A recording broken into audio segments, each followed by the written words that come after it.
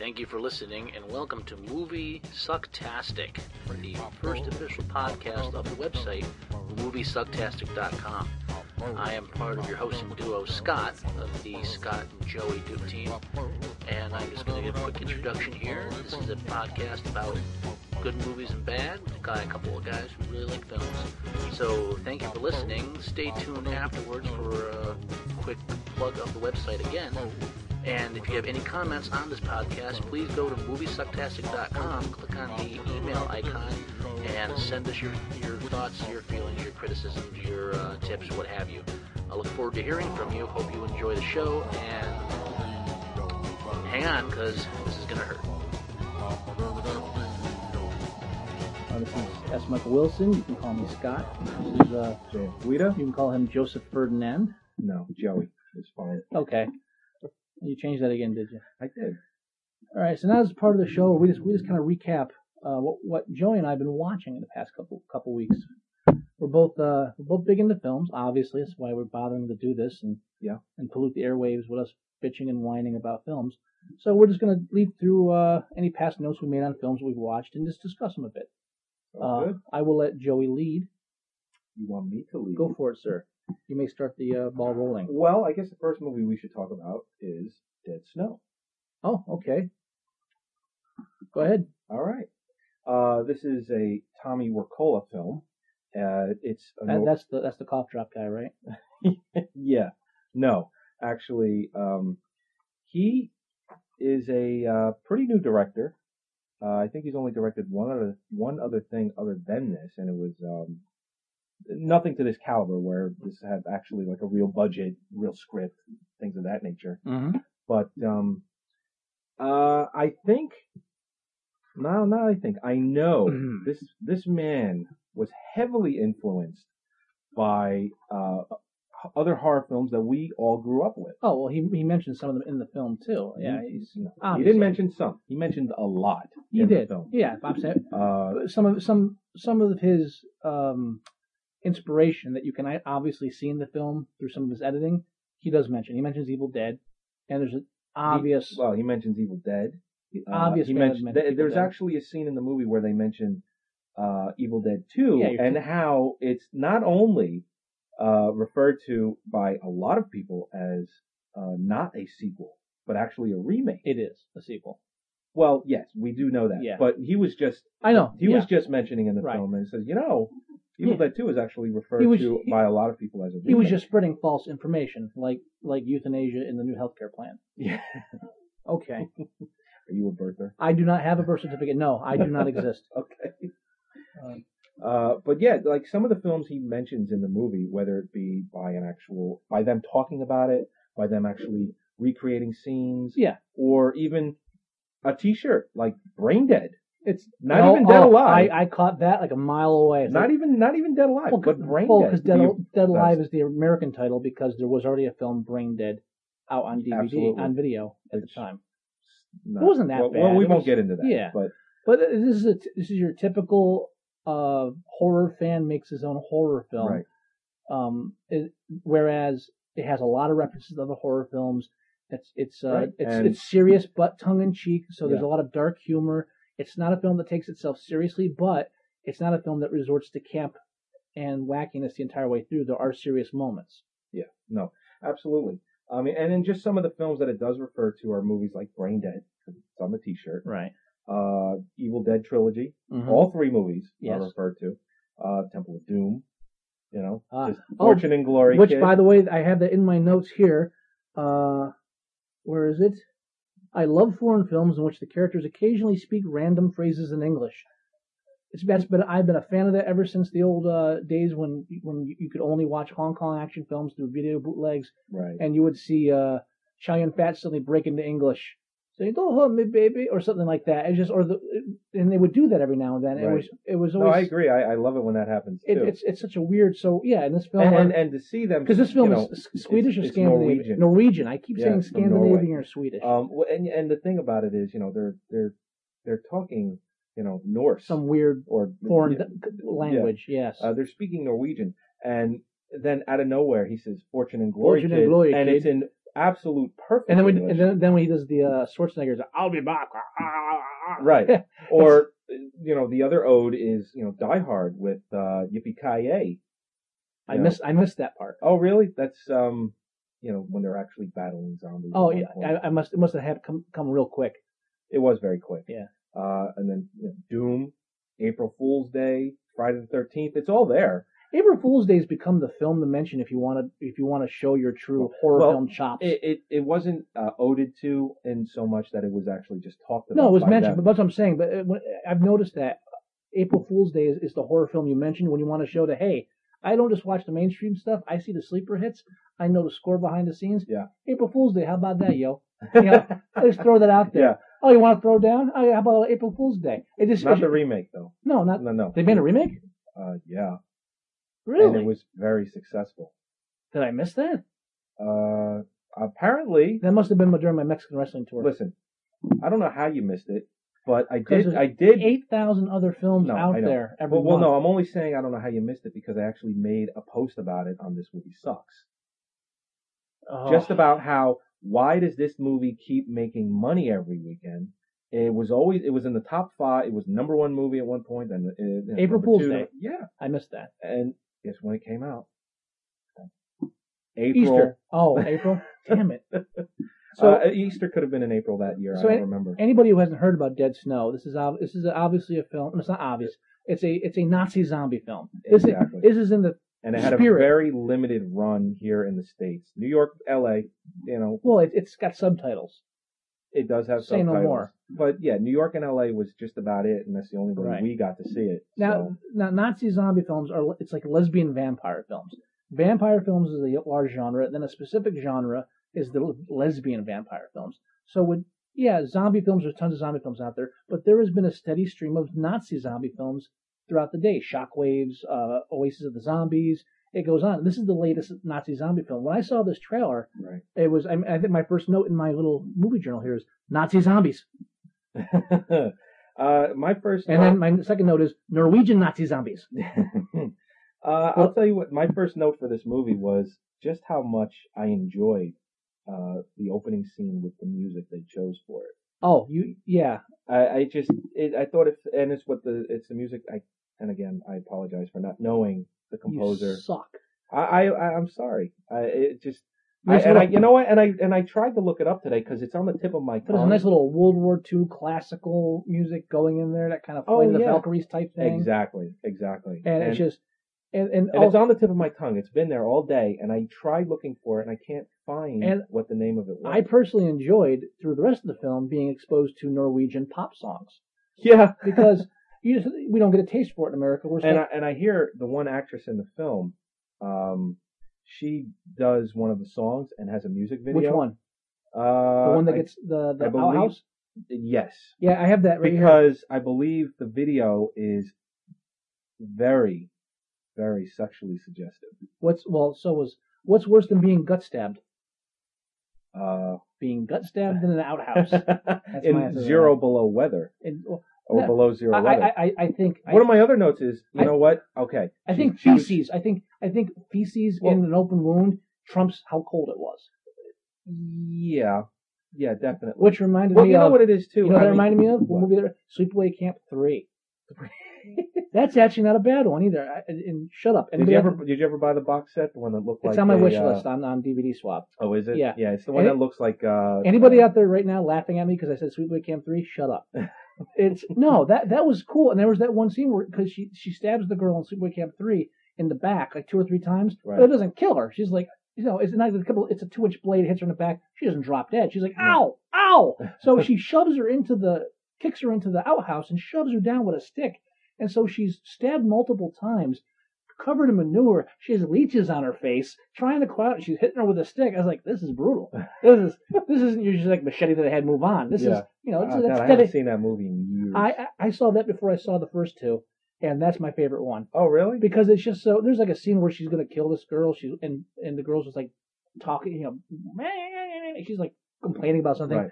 And the killer's walking around just picking up random things and like trying to see if they'll kill her. Like, coat hanger, no, too soft. Hairbrush, that's not going to do it. It's just... But the actress is great. She does I forget her name. From Sleepaway Camp. Yeah. Or from Dead Snow. No, Sleepaway Camp 3. I don't remember her name either. Yeah. But that scene reminded me of Sleepaway Camp 3. Yeah. One of my. But there's a lot of stuff in this film that reminds you. One of my notes for that specific scene is the girl is beautiful. The guy, he's your movie geek guy. He knows everything about movies. He's almost like the blonde alter ego of me in some ways. And he gets some. Yes. Well, okay, we won't go there. But no, it's below zero weather. It is frigidly cold. Yes. And he's getting some outside, and the whole time I'm thinking, okay, the girl is beautiful. The geek is getting some, but it is so cold. You got the heat from the outhouse rising up. Because he wasn't barely finished in there when she decided to come in. And he didn't do that. That was nasty. That was nasty. Yeah, I mean, he was still. But you know what? That makes it even sexier. Actually, I would say because you mentioned that too. The whole idea that you got the movie geek in that film, right? And I wrote down here too is that I hate it when a character that would have been me in a film dies horribly. Yeah, my character should always survive. Yeah, he got the worst of it. I think. I see. Well, no, but no. I don't. You obviously don't remember how he died. I do remember, sir. And we won't ruin it for everyone because it's going to be a while before this comes out. Dude, I do remember, sir. Thank you very much. But I mean, it's just I'm watching a film. It's like, oh, here's a chubby guy who loves horror films and he's fun loving. It's like, this could be me. And then like 2 scenes later, he just got 17 knives in the face. That's not fair. That's not how he dies in the movie. I know, because I don't want to ruin the film. No, exactly. What I'm saying is, I don't like it when a character that could have been me dies. Yeah. Well, what do you expect? They're battling Nazi zombies. I know, but still. Coming back for their gold. Which, saddens me. Is in the house. That's right, because no story involving Nazi gold ever ends well. No. Nazi gold is not even Super Operation Condor 2. Or Armor of God 2, Operation Condor. Oh, God. That does not end well either, and that was Nazi gold involved in that. No, it never did. Yeah, if you're ever involved in any kind of plot that involves Nazi gold, just sign off immediately, because there are no happy endings. Never. It's the curse of because Nazis. That's the cool thing about Nazi zombie films is that it's the implication, like with this group when they tell the backstory of these Nazis, the implication is, these Nazis were so bad they can't even kill them.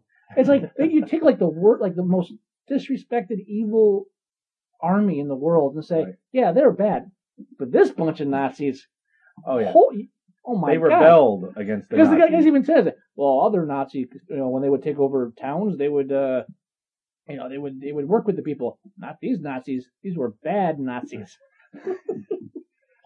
There's dinosaurs, but that's an angry dinosaur. It's like just taking like a bad thing and making it worse. Exactly. No, you're right. I've had food poisoning, but this food poisoning, that was horrible. This is the worst food poisoning I've ever had. Yeah. Well, I mean, there's not much else to discuss about the film without giving away too much of the fun with it. Yeah, we don't want to ruin it. But a lot of dark humor, and I love the ending. I saw the ending coming. Yeah, and everyone will. Yeah, I mean, well, you know what? It's an ode. But you know what? In a lot of ways, to a lot of other horror movies. There's two kinds of. I saw the end coming. There's the kind where you go, like I saw that not come an hour ago, and there's the other kind where you're like, I'm so glad they ended it that way because that's the way I saw it, and it had to end that way. Right. Exactly. Any other way wouldn't have been as good. Yeah. So it's like the happy I saw that coming. It's like, oh, thank God. I just. No, you're right. I don't think I ever have any other notes on. Never smother a girl on the first date. That's a. Credo. Oh yeah. That's a credo I've always lived by. Well, I'll tell you what. You really can't do modern zombie films. And this comes up in this film and a couple others, without acknowledging public awareness of zombies. Shaun of the Dead had that whole scene where it was like, zombies. Don't say that word. Why? It's weird. It's like in a vampire film. It's just assumed everyone knows what vampires are. Right. But with zombies, it's kind of like that disconnect where it's well, do we mention the fact that people have seen zombie films? Right. Shaun of the Dead did it. Dead Snow does it to a decent extent. You have to acknowledge its existence in popular culture. Yeah. More so than you do vampires and werewolves, because zombies aren't really ingrained with that kind of mythology. They're right. Even though there is a mythological base to the whole idea of zombies. Right. voodoo and that kind of thing. You really have to admit, everyone's seen Roger Corman films. Not Roger, damn it. You keep doing that. George Romero films. Yeah. It was because I hate George Romero. No. Yeah. I'm not even that's another discussion. That's a whole other podcast. Yeah. We could do George Romero. I'll tell you what. Even grizzled old men are no match for Nazi zombies. Yeah, that guy came to warn them. I love that, like, the guy that comes out of nowhere is like, you know what it you is? snot-nosed little bastards. You come up here and decide not to, read about the lore of the land. It's the Friday the 13th syndrome. Is that you're all doomed. And that guy's always the first to go. It's like the guy that warns you is always the first one that bites it. Friday the 13th, ever since then, it's tradition. The whistleblower gets it in the back first. Right. Yeah. Oh, yeah. So that's right. It. Well, I'll tell you what. And this is the first zombie film where I've seen someone bite a zombie. Oh, that's right. Yeah. When I noticed that, I was like, I never thought of that as a defense against zombies. I don't even know if the character really fully realized he was dealing with zombies at that moment. Probably not. Yeah, but still, it's the first, and a face bite too. No, because that was the first. Wait. That was the first. When was the bite? That was when they tackled him out of the cave. That was like the first. Okay, he was. Yeah, okay, you're right. He was separate from the cabin. Right. That character was separate from the cabin because they actually talk about zombies and don't get bit. Also, interesting for the one movie geek character says that, even though is that going to be a thing in here? Is it not going to be a thing? Do you have any other notes on the? I do. I actually have the only thing I didn't like. It's not a major thing. You mentioned this and you caught me off guard because I didn't. There was nothing about the film I didn't like. It's so minor. I probably shouldn't even mention it.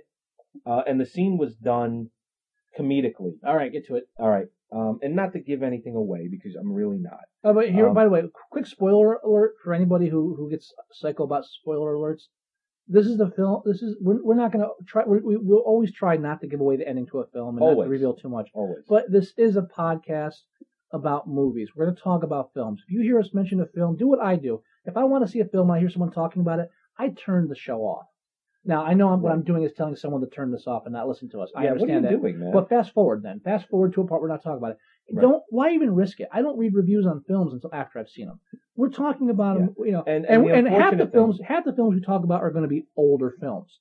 Just don't be surprised if we mention something in the film you didn't want to know about. If we start talking about a film you haven't seen and you really want to see it, just fast forward a bit. Show some common sense. Jesus, it's like on the DVD. You ever hear the DVD commentaries when they sounded like you insulted them right there. I probably did. It'll happen. You ever hear the DVD audio commentaries where they say, "Well, I don't want to mention this yet because it hasn't happened in the film, and somebody might be watching this and have not seen the end of the film yet." If you rent a DVD you haven't you're watching seen, the comment or listening to the commentary, and you listen to the audio commentary first, you deserve to have everything ruined for you before the end. You're right. I agree with that wholeheartedly. You should just have the DVD slapped out of your hand at the video store. They should ask that. The counter guy should ask if you rent it at a brick and mortar store and they say, "Well, what are you going to do with this film first? You going to watch the film?" You say, "No, I think I'll listen to audio commentary first." They should slap you and take the DVD away. Or they should smack you with the DVD and then throw it across the room. Throw the DVD across the room? Yeah, smack you with the DVD and then throw it across the room. I will promote physical violence upon strangers I don't know, but don't go throwing DVDs around. That's not nice. You think smacking it out of their hands and it landing and possibly cracking the disc is any better? We're going to quibble over how we assault the guy.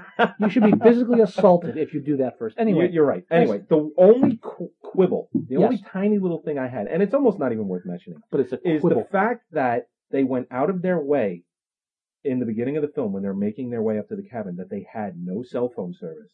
Yet, there's a scene in the movie where not only do they have a cell phone. Oh, no. But they actually connect with someone. You're wrong.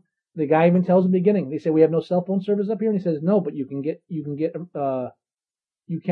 like our version of 911. You can get the emergency line which actually I did my homework is 113 in Norway." But you couldn't tell me the name of the guy. All right. But you have no idea what a perfect getaway is about. I have no. You know now. We dialed 113. If I was in Norway, I'd get their emergency. If we dialed 113 right now, Norwegian would ask us, "What's the emergency?" Yes. But in Norwegian. Well, you know what? Then okay, if that's the case, I missed that. But then why didn't they try that earlier? I don't know, because they were panicking. I don't know. Well, don't read too deeply into a horror film, sir. No, and that's what I'm saying. Now, you know what I did like in the opening, as far as that kind of setup thing?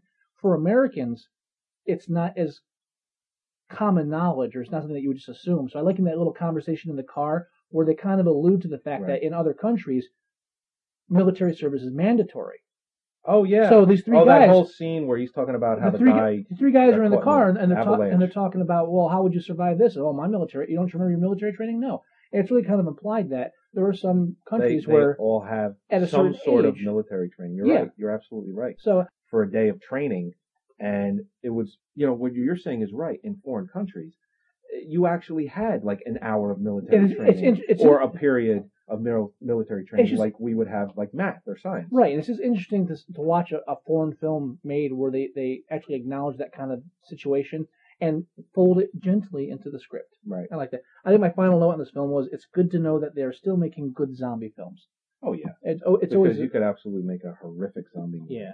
So is that it for you on Dead Snow? I think that's it for Dead Snow. I'm going to start my beginning here. I watched a film called Rabid Dogs. It's Mario Bava's last film. Rabid Dogs. Yes. Yes. I remember you talking about it. Yeah, I haven't seen it myself. He directed it, but it was before it was completed. The producer was sued in a bankruptcy hearing. Oh, that's right. And it was unfinished. They confiscated it before it was finished, and then it sat on the shelf until 1997 when some actress negotiated its release. So then they And what year was it made? 70-something. 74. Wow. Yeah. Year after I was born. 23 years on the shelf. Yep. So then they came out with it, and it's basically I have here my notes. Basically, I would just describe it as Arnold Horshack and Vinnie Barbarino go on a sadistic crime spree. It's really basically what it is. Possibly has the most tasteful scene of forced urination I've ever seen in a film. Really? Yes. I don't think I've ever seen a scene like that. No, I've never seen the movie. I mean, when two thugs make a woman urinate in front of them, it's done tastefully. Really? Yeah. So what kind of shot are we talking about? Where nothing to expose. You don't see anything. You just see like a trickle of something, moving along the floor. No. They show it, but they pan and scan. They show it, but it's not crude. They conceal enough, and half the shots are of her crying, so that's okay. Oh, it was very well done. It was well done. Should I put that on my Netflix? It actually, yes, you should. Yeah. And actually, it's in two versions. There's Rabid Dogs, and then Mario Bava's son did not like what they had done with it, so he re-edited it and recut it, and it came out as Kidnapped. Now, I could be wrong. Have you seen both? It might be vice versa. I have not seen Kidnapped yet. Supposedly, the big difference is they shot exterior scenes to make the movie longer, and in some ways, it defeats the tension of. So what you're telling me is because this whole film they're stuck in a car. It's the whole movie. It's Reservoir Dogs on a road trip. Yeah, these three hoods. So there's a heist gone wrong, and then they kidnap this guy with a kid and this screaming woman after Horshack stabs her friend in the throat, which is never a good start to a relationship. Yeah, you think? It's actually the wrong way to start a car trip in general. So what you're telling me is the son took the movie that his dad had done. No, but his father hadn't completed. He didn't like. No, I understand that. He didn't like how the studio completed it. What I'm saying is he filmed scenes years later. Yes. And is expecting them to blend into a 70s. I actually heard they did a good job. Really? That they're not that bad. Did they got the same kind of cars and. Not even that. Did they use the same kind of camera so that I haven't seen looked it kind of from that? But I haven't time heard. Period? I haven't heard any real complaints about his job doing it. Any complaints I've heard is just that they felt it changed the tension of the film. Well, that's all. Anything, yeah, sure. Now here's interesting. You'll enjoy this. Bava always, every now and then, he'd throw like a wild card out there. And in one scene, one of the criminals is injured or fatally wounded, and the other one, he used as a metaphor for the character's conflicted feelings of emotion and violence. He quickly shows scenes of a pinball machine. Okay. Literally, it's like it'll catch you so off. You're watching it. I was like, jing, jing, jing, jing, jing, jing, jing.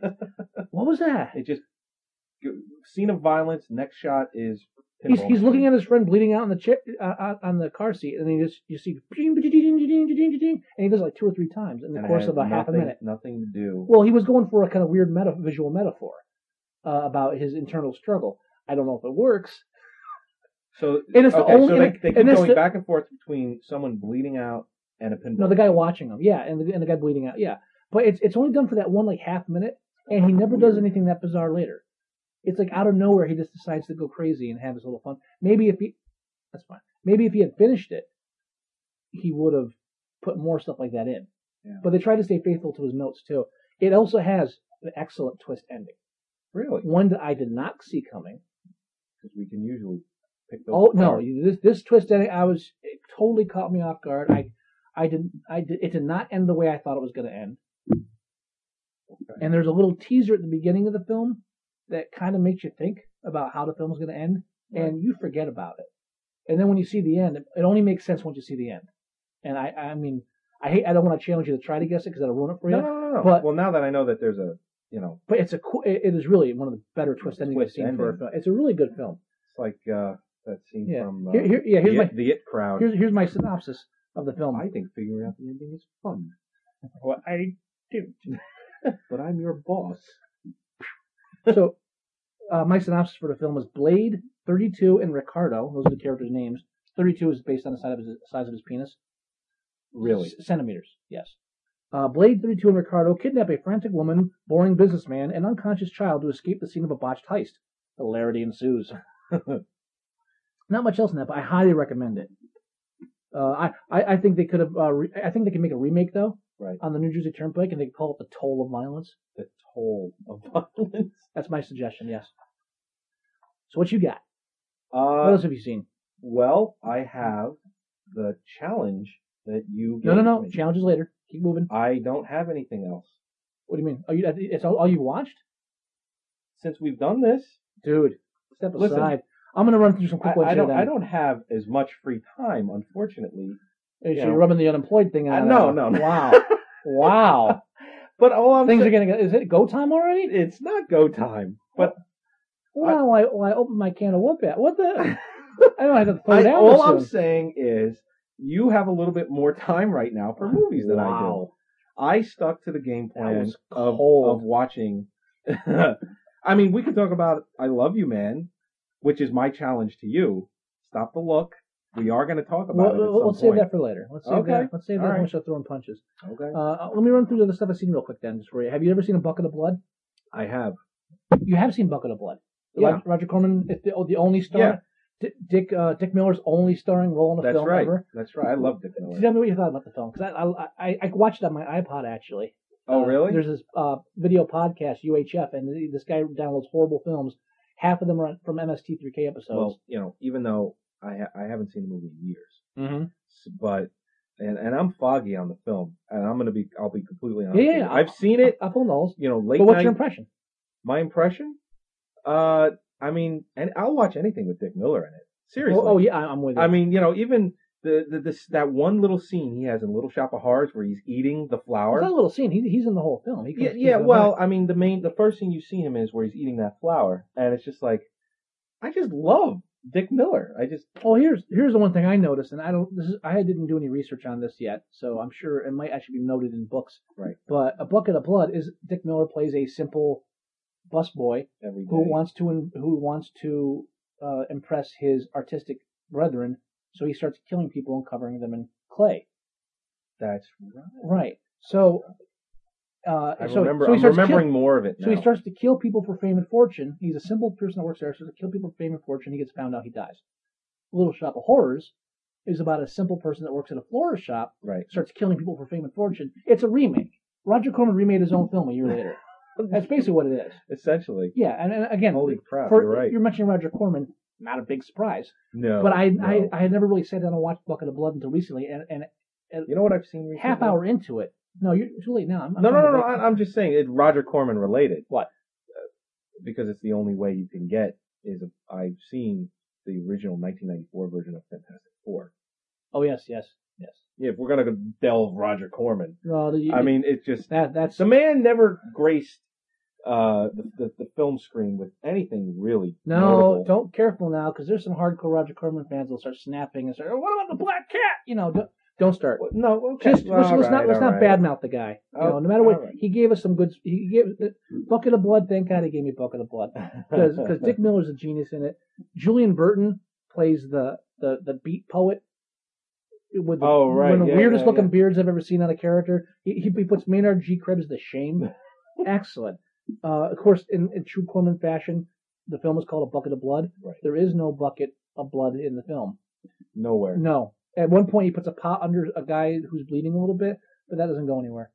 Yeah, and it's not a bucket. No, it's a pot. Yeah, pot of blood didn't work. So, he knew it was obviously Little Shop of Horrors, Right. bucket of blood. He knew the crowd he was aiming for.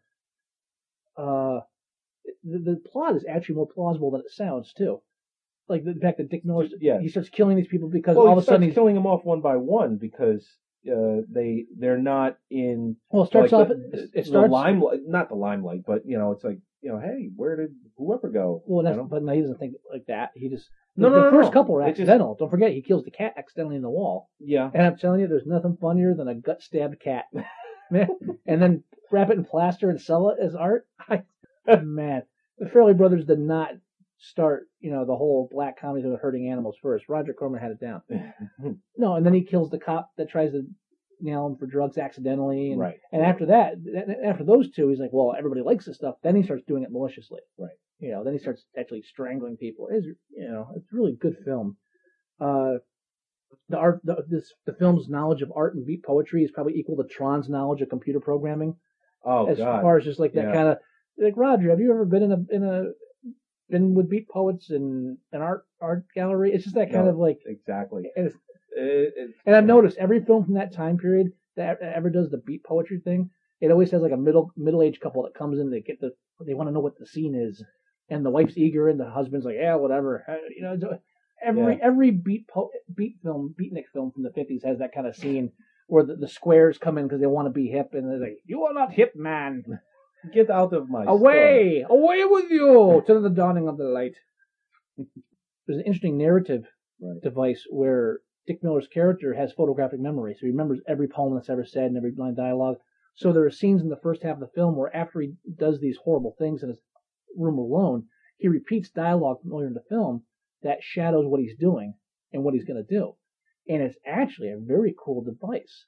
Really? And yeah, like I said, I haven't seen it in a long time. Yeah, I think Dick Miller complained because he felt that the movie would have been better if it had a bigger budget.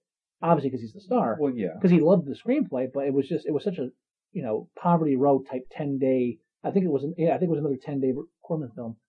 So his complaint was it really deserved more than it got. But stuff like that makes you realize it did, because there really was that cool device of him just reiterating stuff. Very nice.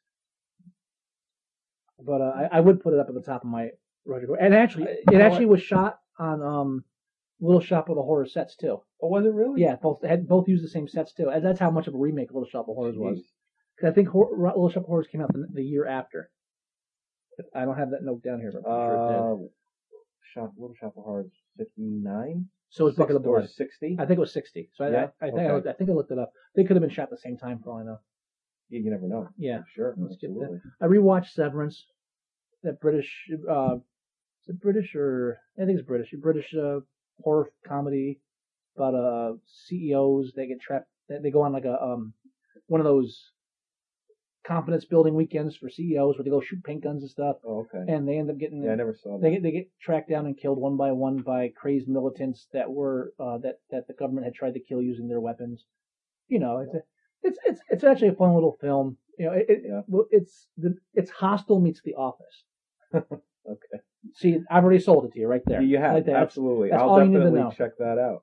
Severance. It's got some great references to Doctor Strange Glove, Doctor Strange Love, and Glove. Sorry, shut up. You were thinking of the scene. Yeah. Well, when I was a kid, I thought it was Strange Glove because they'd shown with a hand. I didn't, Well, yeah. So it always sticks in my head. Yeah. Animals will be bred and slaughtered. What is the point of having a doomsday device if you don't tell anyone? But it's got some cool references to Faster Pussycat Kill in it too. Oh, really? And actually, if you get the DVD, there's some great making of videos on the special features. Apparently, their ballistics guys were complete idiots. Oh, really? So the guns were jamming every 5 seconds, and these guys they hired these special effects crew, and they hadn't a clue what they were doing. They were making it up as they were going along. Right. And there's even a scene where there's a bus crash, and they got a local stuntman, and I forget where they filmed it, but the stuntmen there are a little more reckless. He was supposed to hit a ramp at 35 miles an hour. Well, he decided that 50 miles an hour would be more impressive. So wiped out the bus twice as much as they expected. They had to rewrite the script to make everybody more injured than they were supposed to be because the bus was so wrecked. and the guy only wore a motorcycle helmet, That's it. and he knocked himself unconscious when he did the just silly. Oh my. And the ultimate it's a great low budget background stories on the the director actually filmed himself saying these people are idiots. It's always nice to see that. But I highly recommend that. I'll have to look that up. That was out in 2006. I actually got it accidentally in a DVD trade. Really? And it turned out to be a good film. Fairly new movie. Oh, yeah, it's not that old. It came. For whatever reason, when you said the name, I was thinking it was older for some reason. No, it's kind of new. I should have given you that. Yeah, I would have definitely wanted to see I watched Dead Snow and Land of the Lost. You know what? I have seen Land of the Lost. Seen Land of the Lost, I yes. have. And I gotta say, it wasn't great. And I can understand it had some shortcomings in the third act. Right. There are a lot of scenes that they try to drop the humor too much. Right. There's a lot of scenes where everything stops so they can do their funny dialogue, and it really slows the film down. But how much do you love Danny McBride? Danny McBride is the man. I love Danny I have McBride. not been disappointed in the film he's been in yet. Everything that he does, just his way of comedy, just the way he delivers everything. I just genuinely find him funny. And anyone who used to watch the original Land of the Lost can't not like this film because it just took a cheesy little low budget kids film and just turned it into something fun. And it didn't. My philosophy: anyone in a tunic, always bad. Yes, can never trust them. Served me right all these years. Well, I like your quote that you told me before I saw the film when he eats the donuts. It's a donut with M&Ms in it. So when I'm done eating the donut, I don't have to eat M&Ms. It's just. There's little flashes of things like that. Yeah. And Will Ferrell, as usual, there are scenes where he just runs with a joke and keeps going. He's actually funny. Then there's other scenes where it's let me do the half naked. And they stick found again. exactly. I was just gonna say they found another way to get him in his underwear. And it works half the time. This time I think it only worked because Danny McBride was in the same scene. Yeah, I guess. I just a little bit. Yeah. And I would not. I mean, how many times can you? I cannot think of a better Chaka. Oh.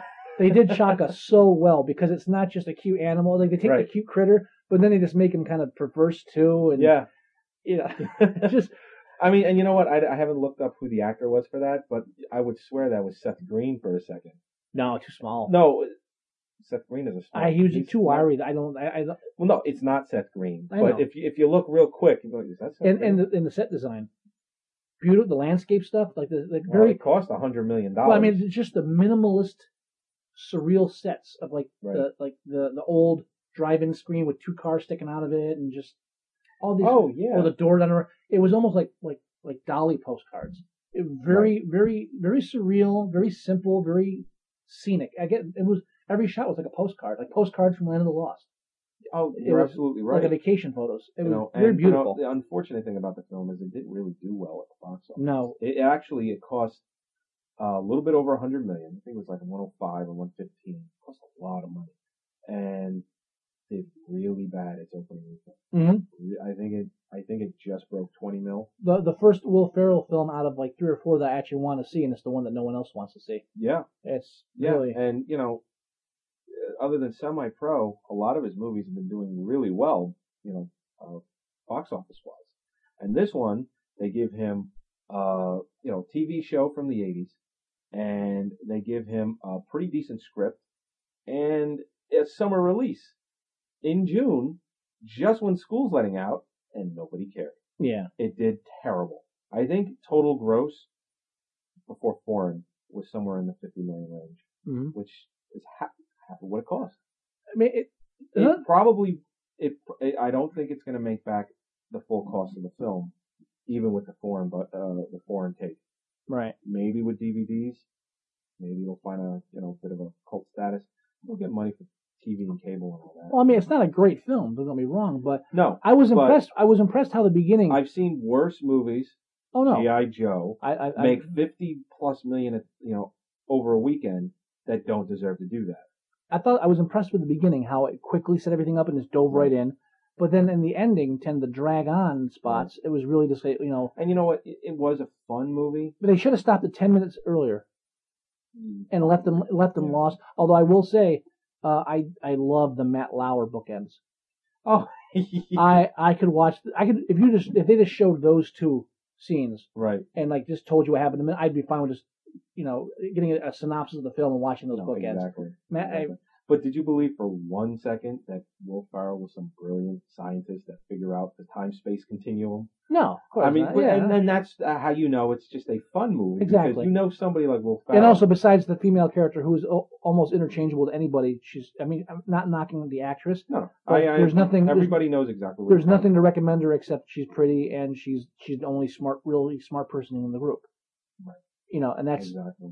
I usually like films where all the main characters are all equally bizarre, ridiculous, or hopeless. Yeah. Like Marx Brothers would be a classic example. Like all the classic. I saw a real great documentary last night about that, by the way. There's a difference between like a Laurel and Hardy and an Abbott and Costello. You know, sometimes the straight man works. Sometimes you don't need a straight man. Comedians play off each other. Land of the Lost was a great example of they didn't need a straight man at all because the comedians play so well off each other. That's one of the reasons that Pineapple Express I enjoyed very much because the comedians played off each other. There was no real straight man. No. And like even your bad guy is ludicrous too. There's no serious person to actually focus on in the film. It's just a bunch of lunatics. Exactly. And that when done right, it's good. And that's what Land of the Lost had going for it. If it had did a bit more of that and got away of some of the, I know you'll commiserate with me on this, great special effects, but at least 3 horrible blue screens. Oh yeah, and what other series was really, really bad with that? Lord of the Rings. Lord of the Rings. Well, almost all these Every films. single one of those movies, very good movies. Indiana Jones and the Last Crusade had that one. Well, you know what? That was also 1989. No excuse. I think it has a bit of an excuse. No excuse because they did good blue screening that time period too. No, they didn't. In the same film, there's that one shot in the same film. There's some really good blue screening, but then they always have that one shot I don't remember. It's the whole film. There's lots of blue screening, but there's always one shot where they force it, where they almost can't, where it's like we'll fix it in post.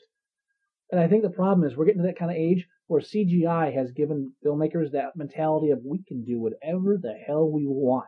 Yeah. So when you're talking about Land of the Lost and they say, all right, here's what we're gonna do, and there's tons of blue screening in the film, but then but then you get to a point where they say, all right, he's gonna slide down the dinosaur's tail like Fred Flintstone, and they say, oh well, we can do that in post, or we can do that in this, and then there's no way you can do that with it. Just doesn't work. It's horrible. But by the time they realize they can't do it, they're already in post and they already have the scene. Yeah, and they either have to, get rid of it or use it. And what do? Yeah, like the first Lord of the Rings, where they're all standing on the stairwell that's breaking. Oh yeah, and there's that one shot where they're all moving forward. When they're in the go ahead and press me. The tunnels of Moria. Moria, there you go. There you go. Yeah, and no, exactly. You're exactly right. And you can see you see Strider. It's a 3-second shot. See Frodo coming right at you at the screen, and it looks horrible. It's a 3-second shot, and you can almost see the blue screen like moving behind them. That's how bad it is. And it's almost it's every film has them. Well, every one of the Lord of the Rings had at least one scene like that for whatever reason. Yeah. I don't know. Maybe they just wanted to keep up. Again, with that they did it in the first movie. I think with all these films, they hit one scene where they're not having left figured out. So you know what? We'll finish it in post. Right. With the computer graphics today, we can do it, and especially with Weta, all that with Peter Jackson, I could even him like believing he could fix everything in post. And I guarantee you that in Lord of the Rings trilogy, that one bad blue screen each film, that's 1 out of 20 that look great, and they did that in post too. You're probably it's just right. to get the one thing where you know what, definitely. You're absolutely right. You're absolutely right. But I enjoyed Land of the Lost. I enjoyed it too. You know, and an ingenious way to get the theme song in there when he has Will Ferrell sing it. Yeah. Well, you know what? And I still giggle. I giggle too when they do remakes of this, and they like when Transformers had the original voice or original noise. Right. I giggle when they do stuff like that because I love that slavish. But they do it in that slavish dedication to the fans, even though most people won't get it. No. Yeah, exactly. I love in Land of the Lost where they mentioned a routine expedition, and then during the earthquake, like just completely out of place, Will Ferrell's like, probably the greatest earthquake the world has ever known. It's like a slap in the face. It's not. Well, we're not going to try to make it sound realistic. Just go for it. But I'll tell you what. You know how I said I haven't written notes on movies that because I haven't. I do remember another film that I did see. It is relevant. Watch The Spirit again. Is that it? No. What? No. Last House on the Left. The remake. Oh, you finally saw it. I did see it. And you've seen the original, right? Of course I've seen the original. I'm just checking. And hated. I know we go back and forth a lot about... That's why you didn't like the original. You liked the original.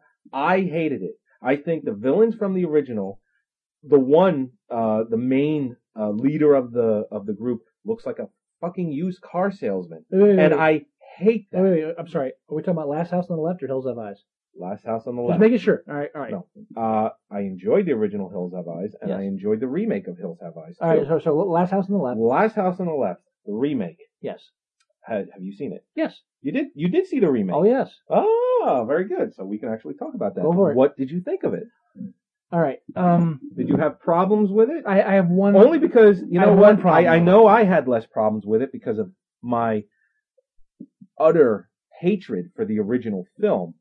So, in my opinion, anything that they did in the remake is gonna be better. Your problem is you probably saw the version that has the cop riding in the chicken truck, and that tends to I saw the unrated version of the original.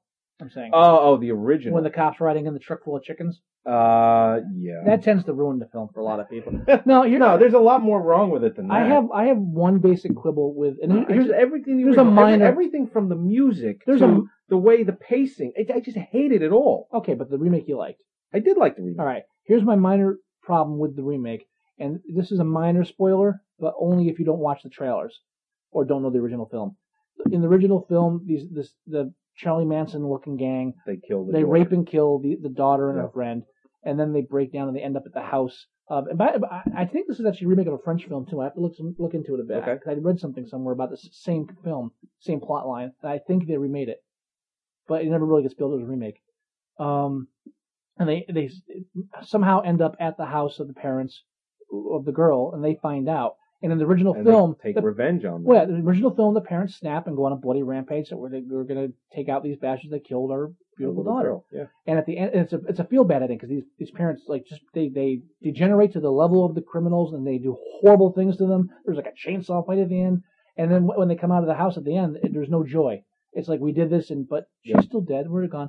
And it was one of the classic feel bad films of the exploitation genre, like I Spit on Your Grave, where it's a vengeance film, but at the end she's not a happy camper still.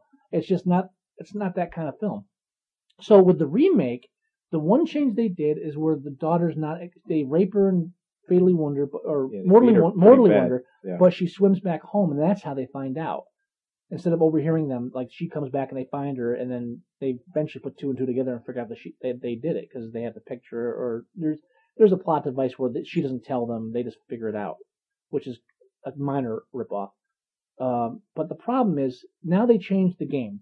Now the game is, we're not going to take revenge on these people, but she's alive, we have to get her out of here, so we'll do anything we have to save her. So instead of becoming a vengeance film, it becomes a survival film. And there's even a point where the father grabs the mother, and this is the hit the audience over the head with a hammer moment. Okay. Where it's implied, but for anybody not paying attention, we're going to drive this point home. The husband takes her and says, "We have to do whatever it takes. Yep. Whatever it takes." And he says like 2 or 3 times. And it's like anything. We have to do anything. Anything we have to do, we will do. Well, I mean, you know what? I find that to be more realistic than the original film. And that's because you're not a bad person. I'm a bad person, and I like films. You're not a bad person. I like films the films that take the character to the dark side. Like Death Sentence was a kind of film where... Don't get me wrong, their little girl didn't die, but think of it this way. They did all of this damage to these people, and she didn't die.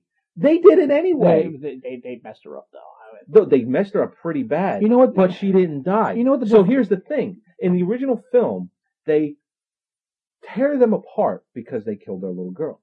In this version, they do the same thing, but she gets to live. So think about that. Think of how much worse that is. It's an excuse, though, because the point is... Well, come on. If they could find the boat keys, they'd be out of the house without having to deal with these people. But the thing is, they're put into a situation where they have to fight them. Now they try to redeem themselves with the after credits scene, which I'm not going to reveal. No. That was very good. But it's in the trailer. It is? Yeah. Oh, I didn't know. So if you've seen the trailer, it's already ruined for you, but I'm not going to double They actually show the whole thing in the trailer? They show enough of it I'm sitting through the whole scene. Well, you know what? I saw snippets. I didn't see trailers. I saw TV spots a Yeah, lot. And they can't show that in a TV spot. it's quarantine all over again. Let's show the last scene of the film in the trailer. So if you're paying attention, you're sitting through the whole film going, "Well, I know how it ends now." I did see Quarantine. That was terrible. We'll talk about that later. We'll talk maybe. But that's we're not promising anything. But that's my only complaint with the film. It's a minor complaint because it's still a good film, I felt. Right. And it's still a film that really shows the brutality of the scene, like when they stab the girl and let her die, and the rape scene. It's all done without any kind of. But you know what? I'll tell you. It's all done brutally, right, to show the true brutalness of it. And this is the kind of thing they're calling torture porn now. And I'm not going to get into it, but here's the whole thing. Horror films at some point in our life used to be horrifying. That's where the word horror comes from. And now we get complaints every time we show something that makes us feel bad. It's supposed to make you feel bad. It's horror. So showing the girl stabbed 2 or 3 times in the stomach and watching her bleed to death, is it a nice thing to watch? No. But that's why we're not watching the Love Actually, which I liked. We're not. This is not. We're not watching Mary Poppins which again. I didn't. We're watching a goddamn horror film. It's supposed to be horrible. You're not supposed to enjoy it. It's supposed to bother you. It's supposed to trouble you. So you have horror filmmakers like they did, like when Wes Craven did Last House on the Left, the original. Yeah. And like when they did this one, and Wes Craven didn't direct this one, right? No. That's why it was good. Okay. Yeah. He think about that for a second. No, if he did have anything to do with it other than probably a story credit, I shudder to think, or executive producer. I shudder at the thought. But they're doing with these films now what they tried to do back in the 70s, which is make films that actually truly scar you in some way. Yeah. They're trying to reach an emotion. Romantic comedies try to reach a love emotion. Action films try to get it like that adrenaline thing going. Horror films try to horrify you. I thought this film had a lot of good scenes where they truly were disturbing. Where you're watching a scene, and when you're watching a rape sequence, you should be bothered. And I absolutely was. Yeah, it was. You know what? I watched it with not the worst rape scene I've ever seen. No, that would be you know the film. I do know the film. Irreversible. Oh God, that with a 20-minute anal rape sequence in the underground street crossing. Yeah, and you know what? That opening shot in the nightclub. Yes, must be seen to be believed. Yeah, no, it's a. If you're gonna watch that movie, the film's a bit questionable. As well, I'll tell you what. When that movie starts, it's kind of nauseating the way the camera work is in and out, the camera work and his whole. But that's only in the beginning of the movie. If you can get past the first 10 minutes, no, that's not only the beginning. No, yeah, sure. It comes and goes. It comes and goes. Waving in and out like that. But the most of it is in the first 10, maybe 15 minutes. If you can get past that. It's not as bad, and you don't feel as nauseous. So what I'm saying is, I liked the only reason I didn't like the Last House on the Left remake is because it wasn't horrifying enough, because they took away that element of that one event that takes a normal married couple and just pushes them to a level of just brutal, violent, primal. That's what I'm looking for. Primal rage. And just go batshit insane and just start tearing people apart. That's what I want to see. I want to see human beings totally destroyed on every psychological level. Right. This kind of redemption at the end that bothers me. Well, I'll tell you. Here's a question for you about the girl getting stabbed in the stomach. Yes. Most brutal you've seen? No, but it wasn't. But there was some of the more brutal horror you see are the ones that have an almost casual feel to it. When he stabs her, I'm bringing it up for a reason. Well, no, because when he stabs her in the film, that this is in the woods, right?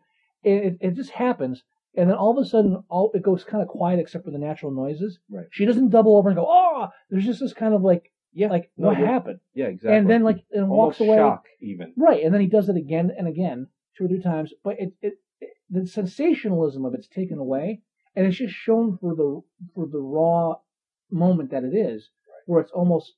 For the person involved and everything, it's almost unbelievable, and it almost feels surreal in some ways because it's not over exaggerated. We're so used to violence being over exaggerated in films where a gunshot to the shoulder and the guy does 3 backflips overboard. Yeah, and that's acceptable. It is. It's in the right context. Because we're taking violence and making it almost cartoonish. Yeah. What these horror films like this. Not all of these so-called torture porn films, but like Last House on the Left, the original and this one, and to some extent, I feel The Hills Have Eyes, the original. Right. That they try to take violence and take away the cartoonish aspect of it and show it for what it really is, which is horrible and disturbing. And there's something entertaining about that. Yeah, absolutely. That's just me. Well, where I was going with the stabbing, the stab scene is, and it's not even a horror movie, where the worst one I've personally, the way it affects me every time I watch the movie. Chitty Chitty Bang Bang. No. No. It's Godfather 2. You ever see The Godfather 2? No.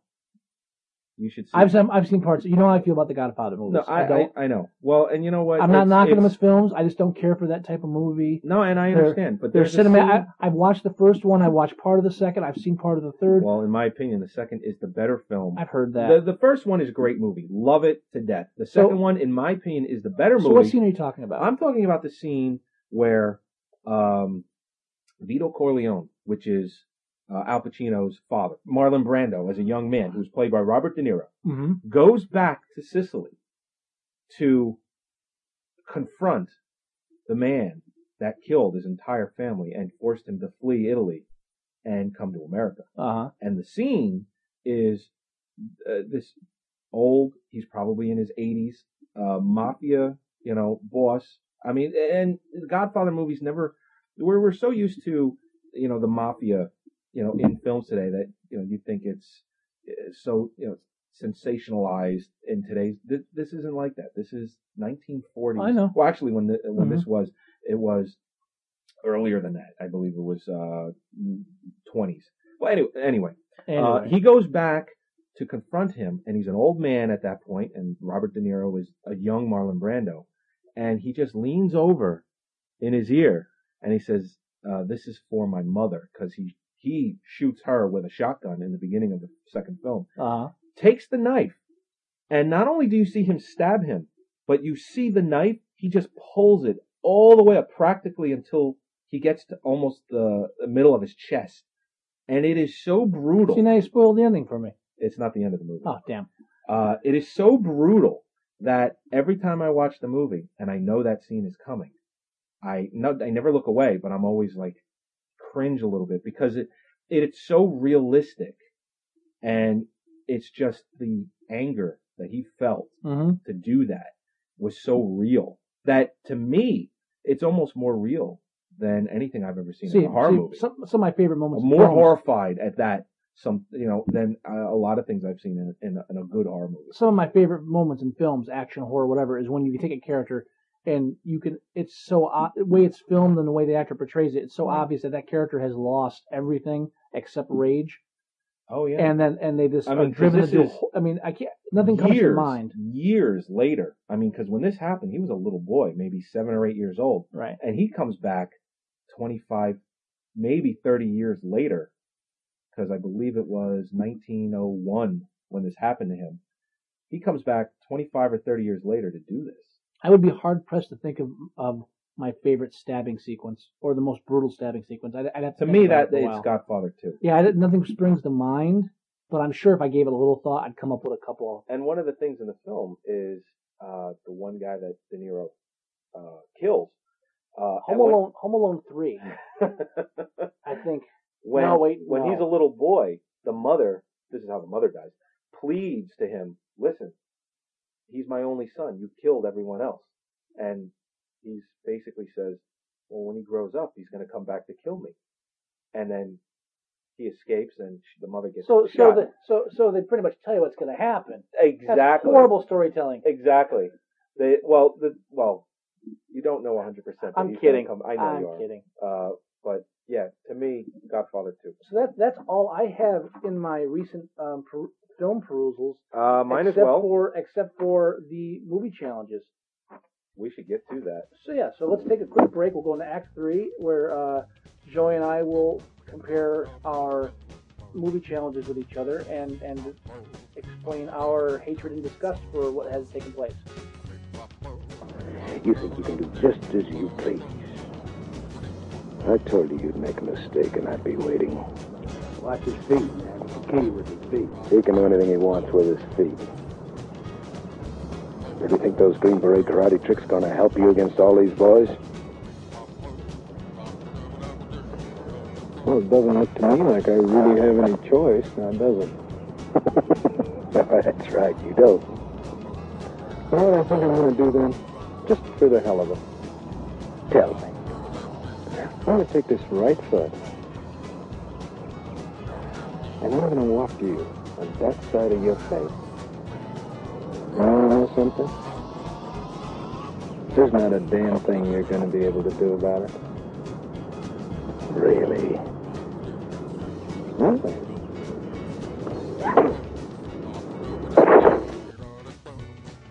Okay, and we're back. And welcome back to the podcast of Movie Sucktastic.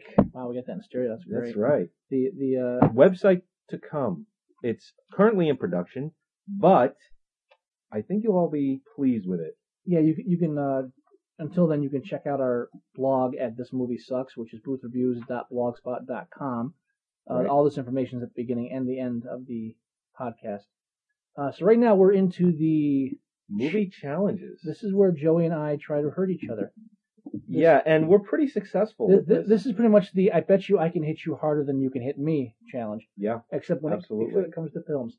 Now, I thought originally when we did this first challenge that you had one hands down. Yeah. Now, it might be a tie. I don't know. You know what? The movie that you challenged me with, I really hated.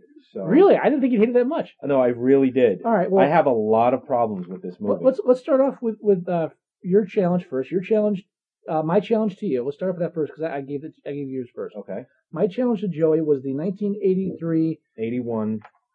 I have 83. No, it's 1981. Now, where'd you get your number from? IMDb. I got mine from IMDb. No. I got mine off of the Netflix thing. They're wrong. That might be when it was released on DVD in America. In 1983, DVD. Or video, you know what I mean. Video. You know what I mean. Don't start with me. When it was released in a media capable of renting to normal people. So this was my challenge to you was Oasis of the Zombies. Yep, 1981, written and directed by Jesus Franco. Usually Jess Franco. Or Jess Franco, which is what they described him as. Who's the man who gave us, what film did he gave us? Vampiros Lesbos. That's right. Yes. Yeah. And, I had a lot of problems with this movie, actually. Well, all right. Now it's a bad zombie movie. I mean, it's a really, really bad zombie movie. And this is a Nazi zombie film. It is a Nazi zombie movie. But no, it's not Nazi zombies. Yes, it is. No, it's not Nazis. They're guarding Nazi gold. They're Nazis. Were they Nazis? They were Nazis. Because let me tell you something. The plot of this film jumped around a lot, and they were Nazis. I would have preferred to have seen it in original French dialogue with subtitles than English dub. You're a braver man than me. Well, I'm telling you, only because I think, back then, I mean, this is only the translation. They usually change stuff around. It's not even that so much. It's more to the fact that you probably would have gotten a slightly better movie with real dialogue, because what they liked to do back then was film it and add dialogue later. They basically a lot of times moved their mouths a little bit and they just added the dialogue in later. It's always cheaper to film silent and add dialogue. Hong Kong cinema did. And that's what this film was. Yeah. Because you could absolutely see that sometimes English words lined up with them talking, and that's how you know right there that okay, they filmed it silent. So and they added in dialogue. How do you want to start talking about Ways of the Zombies? What's your first impression? My first impression was I was amazed that it was even letterbox. That it was actually a widescreen format. It's only an hour and 22 minutes, and it really felt like 22 minutes. It really felt like a long hour and 22 minutes. I will say this: it had that. It actually had that Cannibal Holocaust feel to it. It just, not that that's another good movie, but I'm just saying a lot of those movies were filmed that way. The way the camera that they used. Low budget foreign films. Yeah. Yeah. No, exactly. It felt a lot like Cannibal Holocaust for whatever reason. There's a Cannibal Holocaust feel. I'll tell you what I did like. The original movie poster. Oh yeah. It's a sign of the times, you know. Yeah. It's like a lot of them look that way, but it's just a classic. I'll give you that. Horror movie poster. Yeah. I would proudly hang that on my wall as long as nobody asked me if I liked it or not. Now, Oasis of the Zombies has your classic opening. Two busty girls in short shorts stumbling you know what? Nazi Part of my helmets. notes What do you got? is never pass up a way to put a woman in scantily clad clothes and focus on their ass.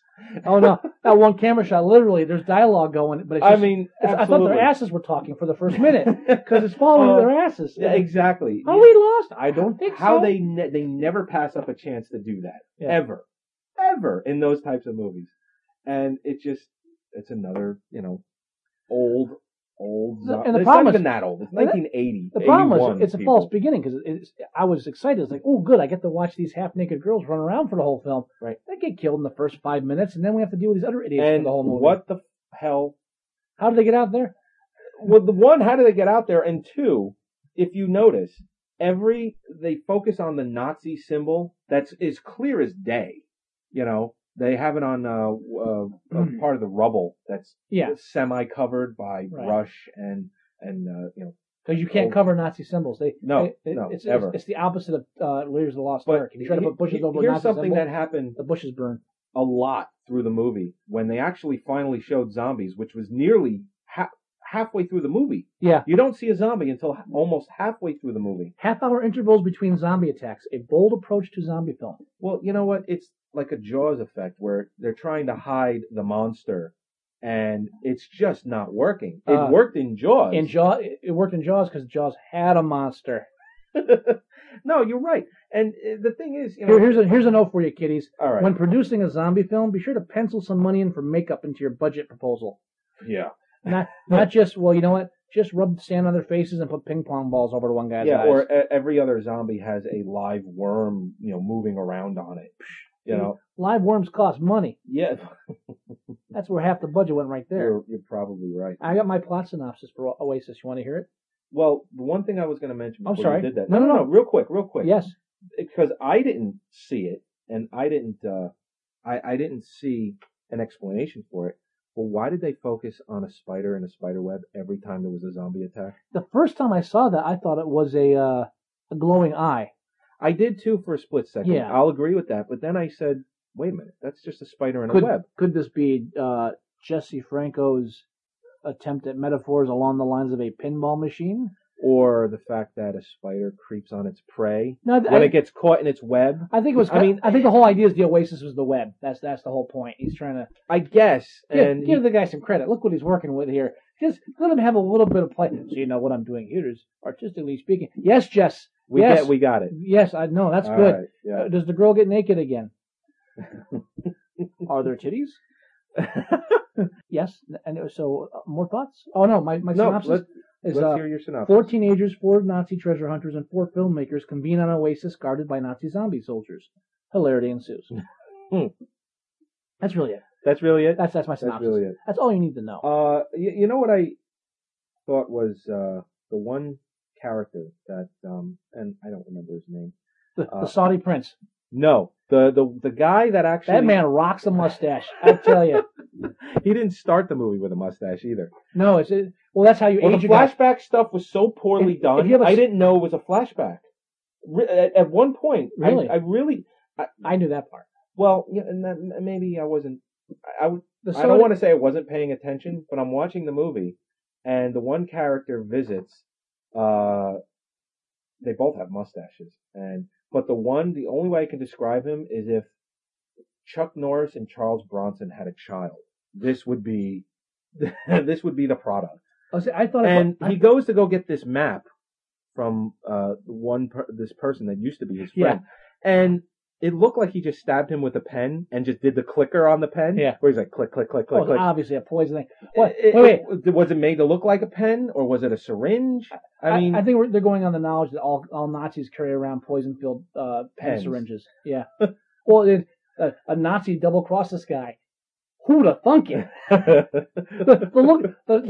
fact that he had a look of surprise in his face when his Nazi compatriot double-crossed him. Right. Like, all right, you just deserve to die now. Hey, you know what? I'll tell you what. When he goes to visit him, it's to get that map. The paintings that they focus on. Did you notice this? Yeah. what, in my opinion, was creepier than the whole movie. Yeah, there's There were some paintings that you really looked at where you thought, that thing's looking at me. whoever's house they shot in, they should have had that guy write the screenplay, probably. I really thought that those paintings were creepier than the film itself. The Saudi prince that they eventually go to find out where the oasis is. Yeah. I think he was uncredited. I thought I wrote his He name was down. uncredited. I didn't write his name down. His name because was... he was good.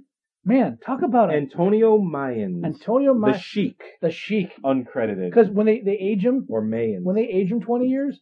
All they do is give him a mustache and put some gray in his hair. I'm now 20 years older. Well, that's why I was a little confused with the flashback, because when he went back to go visit his, so-called friend that he killed and then took the map from, yeah. When they did the flashback, he looked exactly the same. They didn't even bother to age him. So I was saying to myself, wait, he's still alive? And by looked the same, you mean looked like he walked right out of a gay porn. Because porn mustache plus open shirt equals muy macho. Every male in this movie had an open shirt. Shirt, and then the hero has this, the father that dies. He's like in the flashbacks, he's a hero, and he dies. Right. But he's got the most cultivated porn mustache you see in the film. Yeah. Most of the guys had mustaches too. In one way or another. In one way or another, yeah. Except for, the guy's son. He didn't have one. Yeah. None of the kids had mustaches. Right. The ones that go back to the island after they find his father's map, and they said, "Well, it's worth $6 million. Let's go back and get it." After the Nazi, what could go wrong? So after the Nazi hunter kills the kid's father, right, and it goes to the Oasis, and that doesn't end well. Yeah. Because again, Nazi gold, nothing ends well. Right. I love the fact that he brought a spare girlfriend just in case of zombie attacks. Yeah. Just because you don't have to run faster than the zombies. You just have to run faster than your girlfriend. And what kills me is what killed her. Well, she ran right into them. They're slow-moving zombies. Panicking women always run into zombie crowds. Well, you know what? I mean, that's like when the canary flies into the mirror. The newer films today, they make the zombies a little more cunning, a little more quick. Back then, they were your classic slow, almost practically brain dead zombies, and she ran right into them. Lucky for them, women tend to panic and run into zombie crowds. It happens. It really does. Well, you know what they say. When a woman walks into a clothing department, they always go left. She ran left into a zombie. What? You never heard of that? The statistic you're making shit up. I'm not making that up. They say that. Who's they? Anyone who does statistics.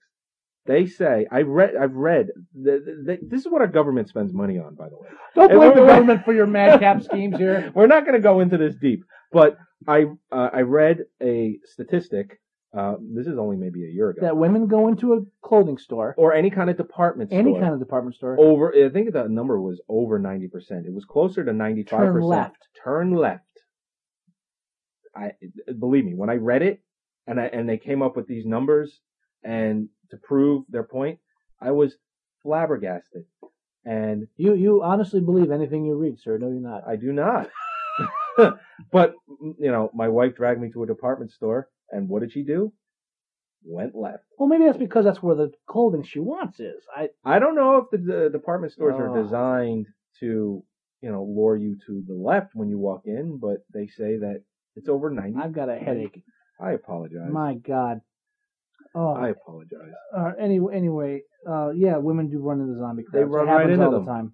They think they're running into a department store. What you were saying before about the dialogue, it's like, I tell awful. you, nothing beats bad voice acting dubbed over bad acting in a different language. Yeah. It's like you're getting bad acting on different levels. Those two girls in the beginning, I can't even get past the beginning because their mouths are moving at different times. The actresses are acting poorly. And that's the joke, but they're acting poorly to begin with. It has nothing to do with that. Yes, the actors are acting poorly. Their body language and their facial expressions, they're acting poorly. Right. The voice actors are voice acting poorly.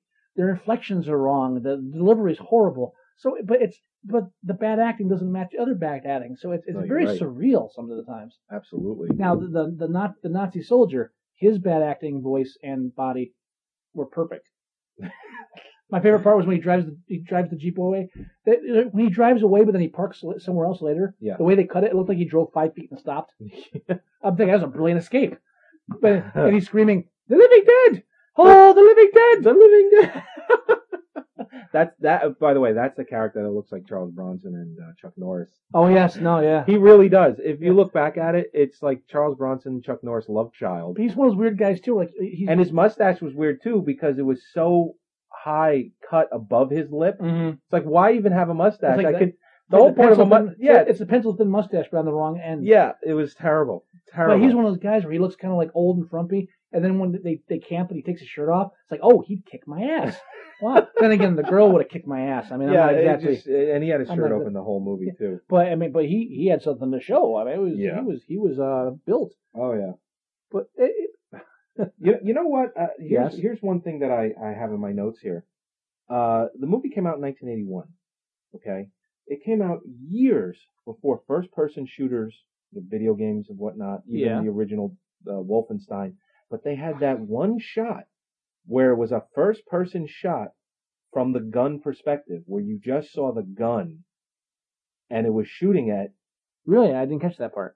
Was that during the? It was during the flashback. That's during the flashback when all the soldiers threw the hand grenades like they were like teenage volleyball players. Yep, absolutely. Everyone started at their ankle, threw over. Every one of those grenades should like hit them in the forehead when they let go. Yeah, like, exactly. Ah! But they had a shot that was first-person shooter perspective. I missed that. And I just thought to myself, that years before first-person shooters I guarantee were popular. I guarantee that's one of those ingenuity things where they're on location, everybody's pissed off to begin with. It's like, I got an idea.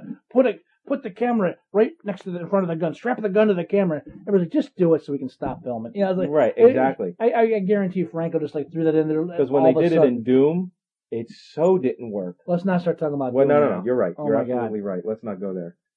Now, speaking of women running into zombie crowds, yeah. Is it in poor taste to use a scene of a woman being eaten alive as an excuse for partial nudity? Because I'm not sure if I'm supposed to be turned on by that or not. Yeah, no. I'm thinking I'm not supposed to. Yeah, that's you're a bad. absolutely right. That's a bad boner.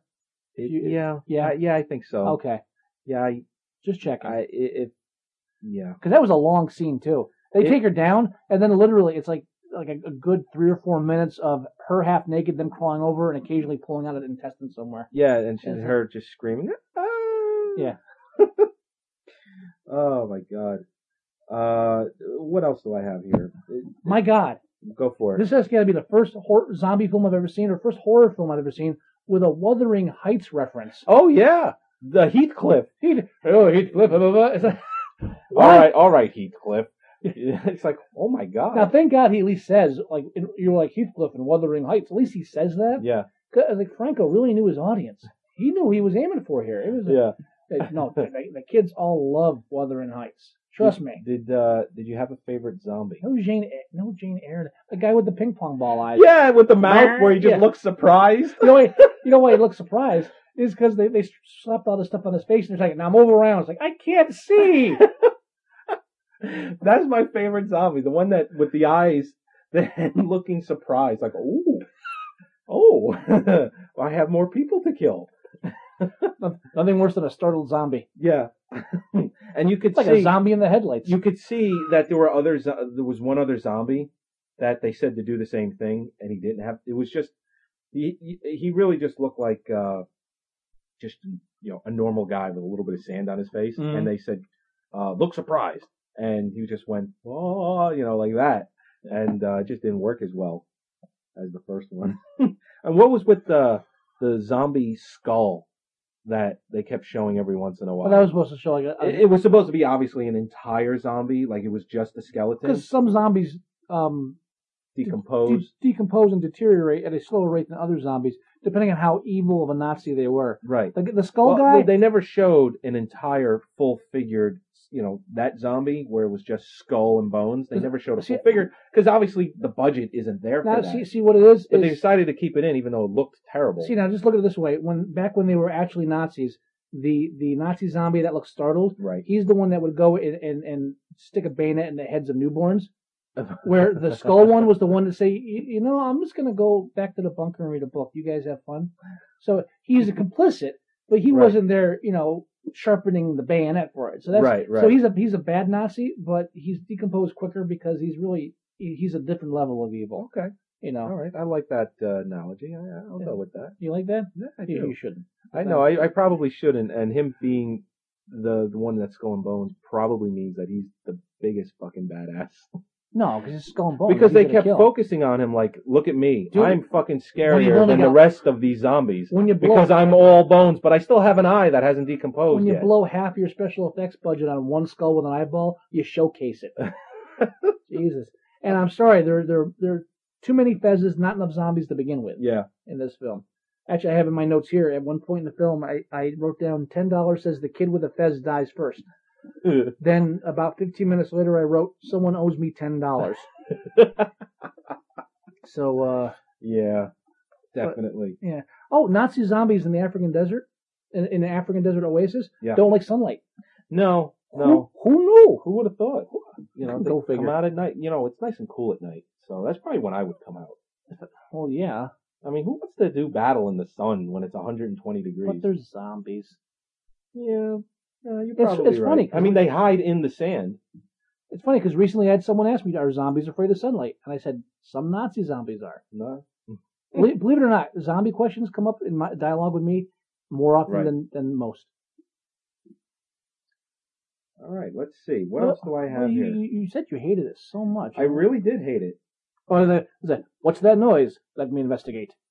This is the guy's warning his compatriots. Oh, there's danger here. You wander off in there and you'll see something. Bad will happen. And then 5 minutes later, you hear something? Let's go look. And then the kid with the fez. You know, the noise of the zombie was like almost like Right. the Lost Smoke Monsters noise. Oh, yeah. It wasn't even that. Yeah. It was like they were taking one of those musical instruments with the wood with the slices and just rattling it. Okay. Favorite line in the movie. I know you said you have two. I've got two quotes. I have one, but and we haven't told each other this yet, but I'm pretty sure. I have three. You have three lines? I didn't know. I had three. You know what? I only like one line just because I thought it was great. Go for it. My favorite line in the movie is, let's get some bottles and make Molotov cocktails. Like in school! That's my second line. It's just so casual. Let's make Molotov cocktails. Like in school. It's like, man, those Ivy League colleges are fucking tough. Yeah. My God. And, I never knew Molotov cocktails exploded when you threw them. Because they don't. They don't explode. They do if you make them right. Yeah. Okay. What? I mean, I probably will remember it when you say it, but what is your other favorite line? Well, the other one was before that, where they're digging for the Nazi gold and they find an old gas can. Right. And suddenly the one guy's like, I know gas is expensive, but one jerry can cannot be construed as a treasure. Oh yeah, I remember that. It's like, wow. Yeah. That's a very erudite put down of a friend. But Yeah. usually just like, what are you, a fucking moron? Put down the pickaxe. It's a desert. And your last one? The last line of the film. Everyone died so he can find himself. Did you find what you were looking for? I mainly found myself. And I'm thinking, oh, and an assload of Nazi zombies.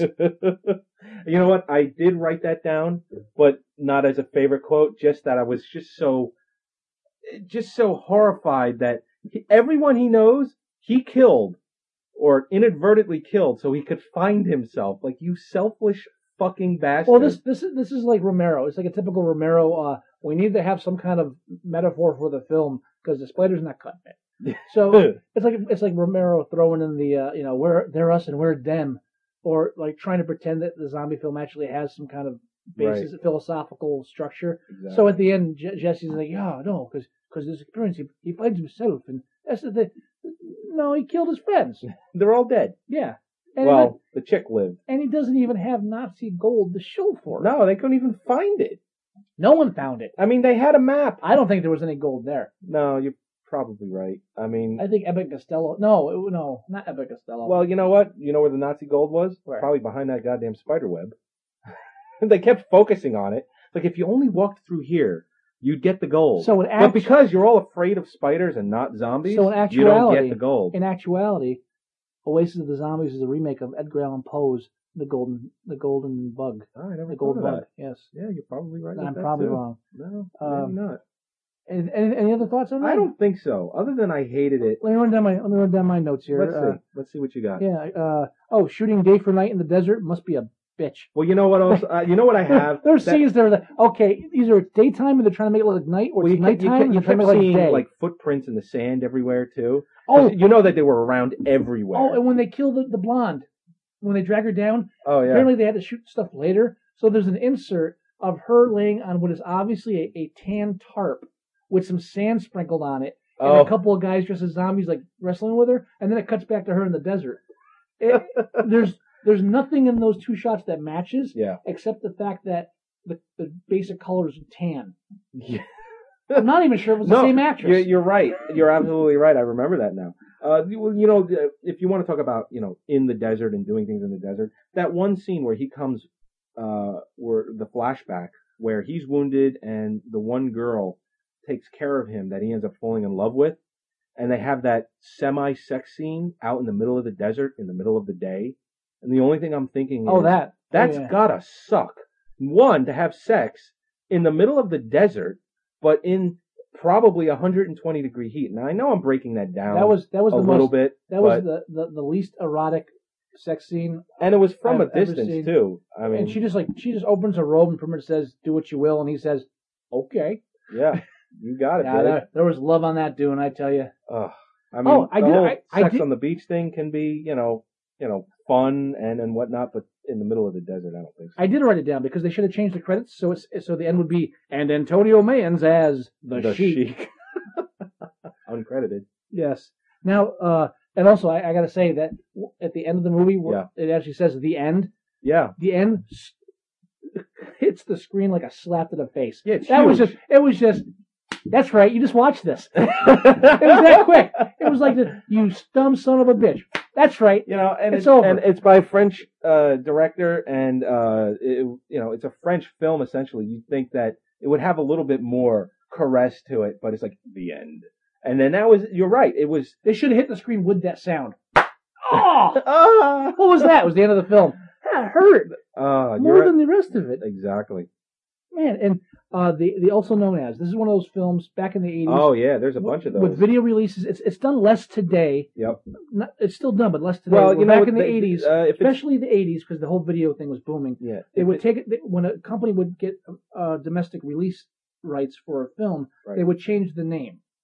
If it's done today, it's to say hide the production, so that things aren't leaked about it. Yeah. You know? Well, it's also done in foreign countries too. We still give different titles for different. Right, exactly. But these titles are very drastic. You want to run down some of them? Yeah, you have. The original title is. In America, was Oasis of the Living Dead when it came out.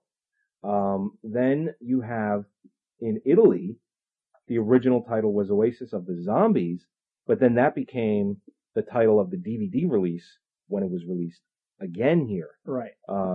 Which wasn't that long ago. In the video title, when it finally came to VHS, was Blood-Sucking Nazi Zombies. Now, how do you not use that title? I don't know why they didn't bother to do that. I would have loved to. Well, you know what? If anyone can find a boxed copy that says Blood-Sucking Nazi Zombies, I would love to see a picture of that. Or even, send it to me. I would love to have it. Even though I hated the movie, it's just a little piece of... That's a classic title right there. Exactly. Now...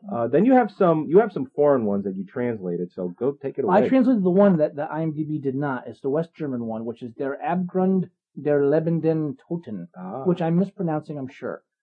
Probably. I found a translator, and that is Abyss of the Living Dead People. Really? Yes.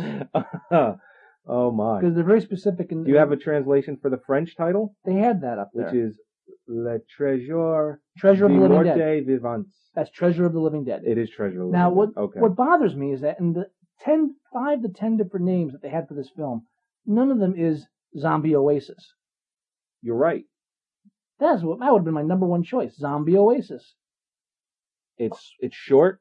Shorter than Oasis of the Zombies. Yeah, it's short. It probably would have done better if it was that title. Yeah, I don't think so. No. Listen, it didn't do well to begin with. anything of that nature, it would have done better. It would have had to. That's my prediction. Put you on the marketing team there. If I could go back in time, I'd be right. If I could turn back time. Don't do that. Sorry. Hey, I know how everybody's feeling here. Feeling wild and on the edge and self-destructive. And I feel like that every day, every minute of my life. And now that you're all downhill on my level, I got a game I want to share with you. Take a bottle, and you spin it like that old kissing game. Whoever points to holds it up by their face, and they shake it to see if it'll explode. So now you're challenged to me. Now I challenged him to watch a 1980s zombie film. Yep. His challenge to me. Yeah, it was a doozy. And it's a movie that just got released this week. Go ahead, so just now. it's fresh in his brain. He just watched it. Go ahead, just announce it. I don't feel like it. And you know what? It got very well received. But for whatever reason, we just don't fucking get it. I Love You, Man. Why this movie was such a big hit. Why people, why it's received so well. Why it was almost 82% on Rotten Tomatoes. Apparently all the critics liked it. It's 7.6 out of 10 on IMDb. I don't get it. So I made him watch it for the challenge because I knew he would hate it as much as I did. Because I don't love you, man. You do love me. Actually, I think my first note here on the film is Joseph Ferdinand Guida, damn you to hell. And my middle name isn't Ferdinand. That's just the joke. The more I'm annoyed at him, the more I will find different middle names for Got you. it. Yes. So tell me what you really feel. Now, for the most part, I didn't hate it as much as I thought I would. I still hated it. Well, let's put it this way. When I watched it, I didn't go into it saying to myself, I'm really going to hate this. But I also didn't go into it saying I was really going to like it. I just thought it might have just been a kind of funny movie. And I came out of that not liking it a lot. I didn't laugh. I chuckled. At all. No, I didn't laugh once. I smiled a couple. There were a couple, I will admit, all right. Now, there's a lot of base humor in this. It's getting, right. Now, for some reason, I have a soft spot for masturbation humor. So, okay. So the whole, I can't explain it. It's a sickness. I'm not well. But the whole scene where he talks about his masturbation station and how Zero jerks off, I found that humorous, but I found it touching as well. It's actually the closest I came to actually being endeared to any of the characters in this film. Yeah, it was basically where he said, "Look at me, I have a masturbation station." You know, where he was just admitting to that. That's the closest. Such a a level that one only admits to when they have a masturbation station. But for the most part, that is probably the closest I've ever come to finding Jason Segel anything remotely humorous. Oh. The man is not funny. No, the man. I don't know who decided that this guy. I think he decided because all of a sudden someone else decided because they're paying him money. He was in Knocked Up, and I was like, "Who is that guy? And why does he have such a not a big part, but a decently large part?" And then all of a sudden, he's famous and in 2 movies that are 2 hits, and they both sucked. They did. The other one being Forgetting Sarah Marshall, which you haven't seen yet. Which I have not seen yet. Right. I can as I'm watching the film, I hear the pitch in my head, like them selling it to the studio execs. It's like 40-Year-Old Virgin, but with friends instead of sex, and that's all this film is. Yeah. Take 40-Year-Old Virgin, take out the whole sex aspect, and instead of not being able to get a date, it's he has never connected with. Instead of not connecting with a woman, he's never connected with a man. Right. So it's just and so all the buddy stuff with guys turn out to be awkward moments instead of being the actual buddy stuff with guys. 40-Year-Old Virgin was 10 times better. It had a great chemistry. Paul Rudd is great. I like Paul Rudd. I wish he stopped doing crappy films. Yeah, it's just his last 2 movies. 2 or 3, horrible. Yeah. I mean, they made money, but they're bad. Yeah, they've been hits, and that's why he hasn't fired his agent, and that's why he keeps making these, because they keep making money. I mean, you know you're in trouble when you're ripping off your jokes from Deuce Bigalow. When I saw Mandate in the trailer, it's like, really? Yeah. We can't get that far away? And then the whole film is vomit, farts, and high-pitched voice short guys. I watched cartoons in the 80s that were like more just more intelligent than this. And again, humor doesn't have to be intelligent. I like base humor too. Again, there's some really crass stuff in 40-Year-Old Virgin I thought was funny. But there's when you do it and it's actually funny, then there's do it where you're just saying, well, we should do something here that's crass. Right. And crass is my new word.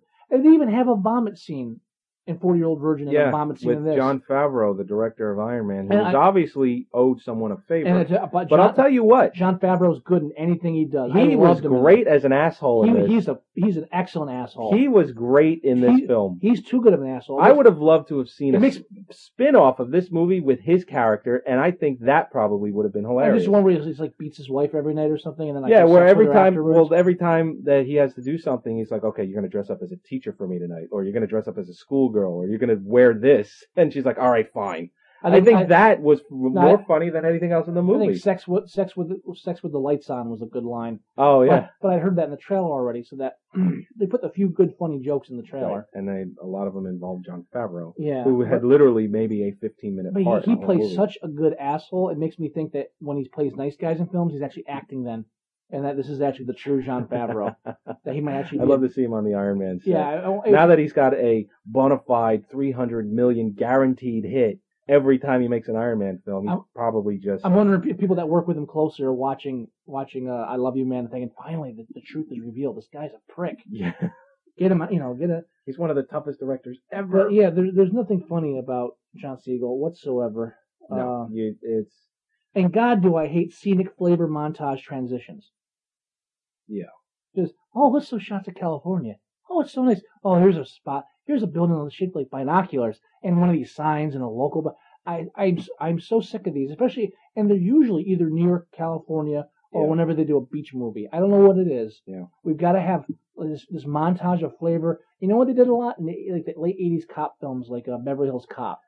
Yeah, they always did those pan and scan scenes. Yeah, where but it's always real life scenes. You're right. They showed a lot of locales. Yeah, but it's all real life stuff. It's not nothing staged, and I hate them. It's so like obvious in this film. Yeah. And there's like once I noticed the first one, I was like, nah, they're gonna be coming every 15 minutes, and they did. I'd like to see Lou Ferrigno acting again. Yeah, beating up a celebrity was funny when Adam Sandler did it in Happy Gilmore. Oh yeah, and Price is Wrong, Bob. And I don't think I've ever seen Lou Ferrigno act, so I don't know what you're talking about. I was joking, actually. Oh, you were? Yeah, I was. I'm sorry. You got me so irritated. You didn't get that? Well, I'm so angry at this. Well, you know movie. what? Don't offer a movie challenge if you're not up to it. Well, I'll take the next one, I'm up to it. The next one's a doozy. I'll take it. I took it. Because you have my next one, don't you? What? No, I don't. You don't have? I do. You do. All right, because we will announce that during this podcast. Yeah, at the end of this segment. No, I'm perturbed. I'm disturbed by the film, perturbed even, but I can handle it. Right. I've seen worse. This film does not, however, deserve to have a Vespa in it. When I saw that, I thought of you. Jason Segel. I own a Vespa, and watching that untalented bastard riding a Vespa, spoiling the good name of one of the best scooters ever made, just made me want to find him and kick him over. I almost cried. That was horrible. When they showed it just once, I was like, oh, well, at least that's the end of it. No, it's a major character now. Damn it. But I did enjoy the masturbation station. That was funny. Good. I'm glad. Now here's a question. Right, you're a Rush fan, right? I love Rush. Okay. What's with all the goddamn Rush music in this movie? You know what? I don't know. Is the ABBA catalog too expensive these days? As much as I love Rush, when I saw that in the movie, and I was saying to myself, I saw a 2112 poster on the back wall, and I was thinking to myself, that's the best Rush album ever made. And they touch on that in the film, and I thought, okay, that's kind of cool. But then they took it to another level where they just kept talking about it. That was the main problem I had with this film, is that scenes went on forever. Did you notice that? I mean, they would delve on something where they would, like in the tuxedo shop where they're trying on tuxes, and the scene is not funny, but I know where they're going with it. Not scenes. But then it's 2 or 3 minutes long when it should have been 30 seconds. It's the running joke. It's the running joke that doesn't end. There's so little humor in this movie. Right. And you know what? We usually don't like to make fun of call comedies bad movies, because comedy is subjective, humor is subjective. There's a lot of people that women don't like Three Stooges. you're either a Laurel and Hardy fan or Or Abbott and Costello fan. Yeah. And humor is so subjective on different levels, so we usually don't single out comedies as being bad. But you can really tell when a comedy's bad because they take a joke and they keep running with it and they can't let it go. The Rush thing. He has 2112. Yeah. Is that what it's called? Yeah, On that the was back the wall. album. Yeah, and you see they go, oh, he's a Rush, and they make a mention of the Rush fan. And then it's got to be an ongoing thing. Oh, we're going to Rush concerts. Oh, we love Rush. Oh, Rush is great. We got to kill the fucking joke. Everything. Him not being able to come up with a good, like him saying weird things when he hangs up the phone. Yeah. Like saying anything. Oh, yeah. It was funny the first time or two he did it. It was kind of humorous. I didn't think so personally. Well, but I didn't laugh. I know where you're going. I didn't laugh, but Yeah. it was interesting. But then he keeps doing it. It's an ongoing thing. We do it again. We do it again. We do it again. Yeah. Lou Ferrigno's funny. Let's keep doing it again and again. Yep. I gotta. The only scene that was done right, this very small scene where the humor was kept in the tight little box and it was quick and funny to an extent, was when they go out on their first man date or whatever you want to call it, when they're eating the tacos and drinking. Oh, yeah. And they do quick clips of them talking drunk and about different topics. And Yeah. that scene was good because they did what you should have do. Tell the joke, move on, tell the joke, move on, tell the joke, move on. Don't keep coming back to the goddamn thing. All this film does is come back to the goddamn thing. The one character mentions that the advertisement stuff, he puts his face on urinal cakes. That's right. Yeah, that comes up 3 more times in the film because you never get tired of hearing about it. Yeah. Oh, that guy, you shouldn't let him help you sell that house. He puts his face on urinal cakes. Yeah. It's like, okay, we get it. It's just, you're right. It's just the ongoing joke. I laughed more at the Nazi zombie film. You know what? I did too. I did too. We definitely found that more humorous. The problems with this film are so broad that I don't have a lot of notes because it's really just It's just a lot of problems. beat the joke to death. Oh, the sentimental ending. Let's like when he plays Rush for his fiancee for the first time. Like this scene should really not be 5 minutes long. Right. It hurts. You know what? And I thought the Puggle was cute because I happen to own one. Yeah, I thought of you. Yeah. Well, did the dog not look exactly like mine? It was almost creepy. You know what? The dog is a perfect example of what was wrong with this film. The whole thing with him not picking up after his dog taking a dump. Exactly. And then the guy steps on it. This happens 5 more times in the film. Yeah, it just keeps happening over People and over stepping and over. on this guy's. I mean, yeah. The initial idea of I don't clean up after my dog and someone steps in it is not funny. It's funny in some. If done, it could be funny. It could be, but it's not here. No, absolutely not. Not my head hurts. I hate you, man. I'm sorry, man. Oh, I love you, man. I didn't hate this half as much as I did for getting Sarah Marshall, though. Oh, really? I thought you thought Sarah Marshall was funnier in parts than this. No, I would have thought. I laughed more at forgetting Sarah Marshall because of the British. I forget his name. He has the spots in it, and he's like an oasis of competent humor in a sea of just unfunny bastards. But the film's worse in the parts where it's bad. This film's, for the most part, film's not... Russell Brand. Russell Brand, that's right, thank you. Yeah, which I don't care for him either, but he was, in that film, he stands out as being funny. Right. See, with I Love You, Man, the film, for the most part, is really just dull. It really is. I didn't laugh, but it didn't anger me. It angered me that I had to watch it. I'm mad at you more than mad at the film, put it that way. But don't offer me a forgetting Sarah Marshall actually angered me at parts because it was so bad. And I still haven't seen it, so I have nothing to compare to yet. But I trust you. Yeah, no, I know you trust me. So that's our challenge for the week. As far as who got stuck with the raw deal, I think it's a draw. I think it is a draw, although I Love You, Man was about 30 minutes longer. So he had to deal with it infinitely, much longer than I had to deal with Oasis of the Zombies. It didn't feel that long. No, it really Oasis didn't. of the Zombies felt longer than it was. Yeah. And it had more boring. I mean, there was a lot of lulls in that movie. There were a lot of lulls in it, and there's a lot of humor lulls in I Love You, Man, but they don't necessarily count as a lull. So I think it's a tie. I'll give you that. At first, I thought you had won hands down, but it wasn't as bad. It wasn't as bad as I expected, but it was as bad as it wasn't as good as it could have been. No, I think you're right. I did hate Oasis of the Zombies a lot more than I hated I Love You, Man. So I think you did win this one. So I have to ask you, Joey, did you find what you were looking for? No. I did not find myself in that movie at all. So that's the challenge for this podcast. Who wants to go first? We got our big podcast challenge for next one. Well, I think last time, I think you went first last time. Yeah. So I think I'll go first. All right. Now the rules of this is that the challenges have to be different each time. Yep. Like if I gave him an '80s zombie film, I really can't give him another '80s horror film. I have to give him something different. Right. So our the next time period should be different, and the genre should change a bit. They can't all be bad horror films. They can't be all bad sci-fi films. You know, we want to mix it up a bit, make each other watch bad things of different flavors. Right. So and mine is definitely opposite, completely polar opposite from what you gave me. Okay. It's and I just saw this recently, and it was terrible. The Lost Boys. The Tribe. Oh no! And that was a theatrical release too. It was a theatrical release. That is part of the bad movie day, bad movie night rule. If we show a movie, it has to have a theatrical release. And within reason, it makes sense because honestly, if you grew up renting movies at any point in your life where you just go to the video store, direct to video, direct to DVD films are usually inherently bad. You can't.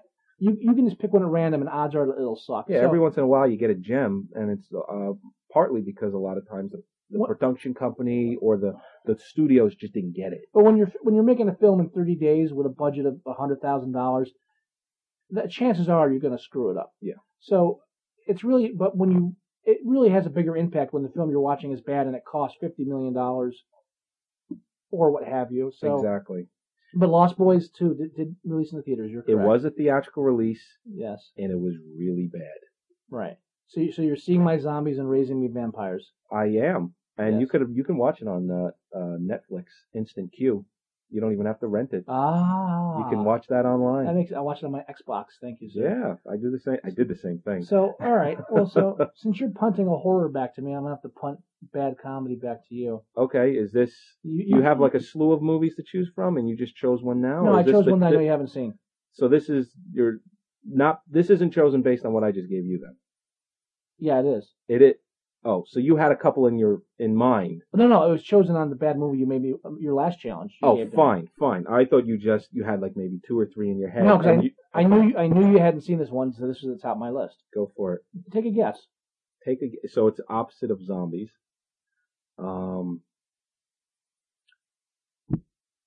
Is it fairly new? Forgetting Sarah Marshall. Dude. How could you not see that coming? Yeah, you're probably right with that. Yeah. God, how did I not see that coming? If I had to see Jason Segel's dick 3 times, 4 times in that film, you got to see it too. Okay. All right. That's right. I'm game. I'm definitely game. Oh. Not gay, game. How much movie did I Love You Man make? It did $90 million? $90 million with the foreign. It made $71 million domestically. Oh. It only did $18 million on the foreign box office, surprisingly. You'd think a film like that was received so well might have done a little bit better. I want to know how a comedy comes out in America at this place and time, and it has a real estate agent as a sympathetic character, and people aren't just like storming out of the theaters and go. It's like that one, or even what's the horror film? What's the horror film this came out? Drag Me to Hell. Drag Me to Hell. The sympathetic character, like the victim, is a little old lady. No. That's the antagonist or the protagonist. The victim, the girl in the film. She's the bank teller who tells her she can't have the bank loan. Well, I'm just saying, she started off with a little old lady coming in because either her mortgage or she wanted to get a loan so that she could stay afloat. Little old gypsy lady comes in to try to get an extension on her mortgage. This young woman bank clerk decides to secure her promotion by refusing her extension. So the old woman flips and puts a gypsy curse on her. Yeah. I'm rooting for the curse. Why would I care if this bank teller who's screwing people foreclosures are going through the roof? Oh yeah, they're still high. And then you got the real estate agents running. Yeah, and apparently this was done in a parallel universe because it was based in California where the real estate market is atrocious. Yet he's barely having a hard time selling Lou Ferrigno's multi-million-dollar house. Yeah, and I'm so tired of comedies where it's rich people with problems. Another reason why I wouldn't see Funny People. I'm so tired of these comedies where, well, I'm a successful businessman and so our comedy is just based on the fact that we could do whatever we want at any point. Yeah. There are no restrictions to our wackiness and what we're going to go through. Like stuff like The Money Pit remember The Money Pit? Oh yeah. At least that was on 2 days ago. Was it? I love that movie. At least they had, a remake of I forget the French film, but it is a remake. But the whole idea that, not a French, it is a remake of a French film, but it's I don't also remember if it's a remake. But or it's not. also kind of I'm pretty sure it's a remake of a French film, but it's also a remake of a Cary Grant film, Mr. Whatever Builds His Dream House. Oh, is it a remake of that? Well, even if it isn't, it is. Yeah. Okay. Even if it's not called that, it is. Okay. Especially if you watch, it's just a different version of that. But I think it's actually a remake of a French film, which might be a remake of the Cary Grant film. Okay. Mr. Hobbs Builds His Dream House. Oh, yeah, Mr. Hobbs. I think that's what you are thinking of. Yeah. And if you ever seen that film, there's a point where that film stops being funny. As a homeowner, I've never seen it. Watch it. It's a great Cary Grant film, but as a homeowner, you reach a point where you stop laughing, where you're like, this man's losing every dime he ever made, and it ceases to become a comedy of errors and just becomes sad. It really, I at the last half hour of the film, I'm like dabbing tears from my eyes. It's like now they have to dig another well. Like, no, I didn't build my own house. I bought one, and I'm like crying blood. Yeah, I was very fortunate to not really have to do anything but paint in my house. Yeah. So it's exactly. You're right. Yeah, but that's I'm tired of these comedies where the situation is that everybody's well to do and they got great jobs, and so we can have scenes where they're golfing and having fun. It just distracts from, like, look at 40-Year-Old Virgin. They're all clerks at a video store or none of them are making big money. It's all they're making $14 an hour. The situation, working off commission. The situation is, you think they're hiring? The situation is dependent. The humor is dependent upon the characters, the situation at hand, and their interactions. We're not just suddenly all going to go on a rafting trip just so we can have fun and make jokes about it. That's my problem with some of the comedy today. It hurts. It does hurt. Well, that's the end of our movie challenge, I suppose. Yeah. We're gonna come back in a moment for a brief parting shot. I read something online this week I got to talk about real quick. It's so we're gonna cover that and then call it an episode. It's going a bit longer than we expected, but most movie podcasts I've come across are average of 2 to 3 hours. This might stretch a bit long, but hopefully you can tell us what you liked, what you didn't like, and we'll try to trim it down a bit. So we'll take a quick break. We'll come back for a parting shot. I promise it won't be more than 10 or 15 minutes. You have meddled with the primal forces of nature, Mr. Beale, and I won't have it. Is that clear? You think you merely stopped a business deal? That is not the case. The Arabs have taken billions of dollars out of this country, and now they must put it back. It is ebb and flow, tidal gravity. It is ecological balance. You are an old man who thinks in terms of nations and peoples. There are no nations. There are no peoples. There are no Russians. There are no Arabs. There are no third worlds. There is no West. There is only one holistic system of systems. One vast and immane, interwoven, interacting, multivariate, multinational dominion of dollars. Petrodollars, electrodollars, multi-dollars, Reichmarks, rims, rubles, pounds, and shekels. It is the international system of currency which determines the totality of life on this planet. That is the natural order of things today. That is the atomic and subatomic and galactic structure of things today. And you have meddled with the primal forces of nature. And you will atone. We are back. Yes, we're back. This is the last. This is a special bonus round of Movie Sucktastic. This is where I'm going to rant a little bit. I'm just going to sit back and enjoy. No, you're going to be involved. Well, all right. I'm going to sit back and enjoy. I'll interject when it's appropriate. But, for those who don't know me, I do tend to rant occasionally. I'm a very opinionated person. I'm very passionate in my views. It is sight to behold. I've been known to spend hours ranting about topics that no one cares about in the first place. So I'm going to keep this down a bit. I'm not going too crazy here. I was perusing Facebook during the week because I being unemployed, I have plenty of time to spend 2 hours. I apologize for that earlier. I really do. No. I didn't make that comment to. No, not at all. All I'm saying is, in between job searches online, I do have time to spend 2 hours debating healthcare with some idiot on Facebook. You know who you are. So, by the way, there will be a Movie Sucktastic fan page on Facebook soon. There'll be a link to that on our site when it starts up, so you can join the fan page and follow our fun and antics on Facebook. We'll be on Facebook. We might be on MySpace. I'm kind of losing my taste for Facebook. A little bit. We'll definitely be on Twitter. Yeah. I Twitter now. So I haven't done Facebook or the Twitter thing, but you don't have to. We like you just the way you are, Joey. Thank you. Anyway, so I was on Facebook and I got a link to an interview posted on horrornews.net, which is a decent website. You know, they deal with horror news, as it were. And it was an interview with the editor-in-chief of Rue Morgue. Rue Morgue is a horror, not really a horror film, but a horror-based. They do mainly horror films, but there's a horror-based magazine out of Canada. Okay. The editor-in-chief, I'm going to pronounce this, and it's not on purpose, so I'm not mocking her name. Her name is Jovanka Vukovic.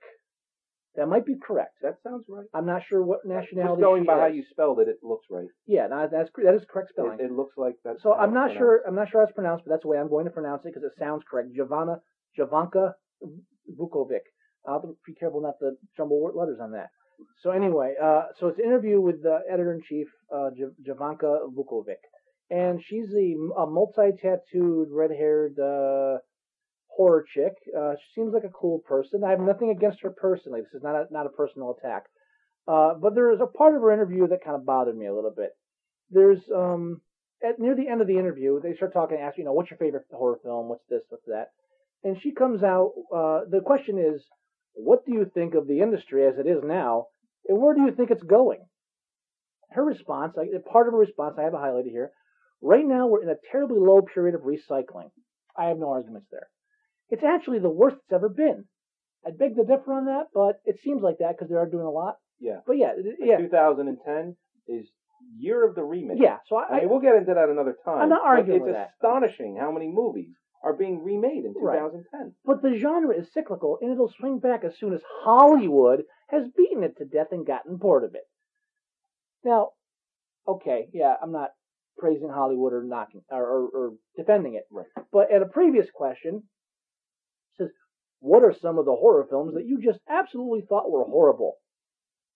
The Friday the 13th remake, most of the Japanese horror remakes, and most of the American remakes and sequels for that matter. What? And pretty much anything aimed at teenagers. I don't identify with teenagers, and I usually can't stand the absurd scenarios we're expected to appreciate. Now, Joey, you know me, I am not a flag-waving patriot. Nope. Nor am I the kind of American who bashes Canada. Nope. However, I do not appreciate when countries are singled out for things unfairly.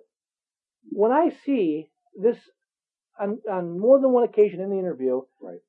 Jovanka is insinuating that America is to blame for the rash of remakes. No. And in some ways, blaming America and Hollywood for bad movies.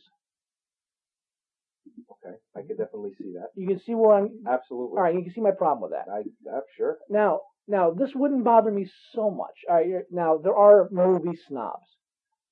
People who only watch foreign films and knock anything that's popular. There are people like that. We are not. We strive not to be that way. No, you're right. I actually defend Michael Bay on many occasions because I actually enjoy a lot of his films. Not Transformers 2. I'm not a whore, but I haven't seen it yet. But I did like Bad Boys 2. I thought it was fun. And say what you want about the man, he knows how to do a big action sequence and make it interesting and fun. Right. He knows how to spend his money wisely in a film. Give him that. I'm not going to sit here and defend Pearl Harbor. Again, I'm not. Yeah, or The Island for that matter. Or The Island, But my point is, you give credit where credit's due. You don't just blame an entire country for bad films. Now, that wouldn't have bothered me if earlier in the interview I hadn't read this. What were some of your favorite films when you were growing up? I'm not going to read her whole response. I'm just going to read her first sentence of it. It's impossible to pick just a few, so I'll give you one. The Thing is a perfect horror film. If you're going to badmouth remakes and American cinema, it might be a good idea not to pick an American remake of a horror film as one of your favorite horror films and as a perfect horror film. Now, I might just be nitpicking here. No, I don't think so. Well, I mean, it's this kind she contradicted herself later in the interview. It's this kind of snobbery that bothers me. Now, don't get us wrong. The Thing is a phenomenal and just about perfect horror movie. And if you want, you can even nitpick and say, well, technically, it's an adaptation. It's a closer adaptation of the story Who Goes There that the original film was based on. Right. But technically, it's a remake of The Thing from Another Planet. And solely because it has the same name. Same name, same concept, same location. Right. The monster's not a vegetable. Other than that, it's almost the same movie. Right. That and the ending's not as upbeat. No one shouting "Keep Watching the Skies" in the Carpenter remake. I'll tell you that much. Yeah.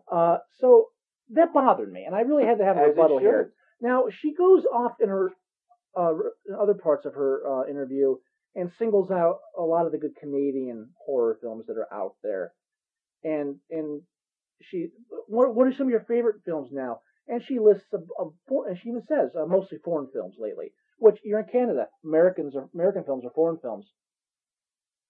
Yeah. So technically, but and she lists a bunch of stuff. At one point she I don't have it here because I didn't want to quote everything. But at one point she says that horror films haven't really been changed the way they've been made since Blair Witch. What? Which I like. Now Blair Witch did not change the way horror films were made. No, it changed the way horror films are marketed.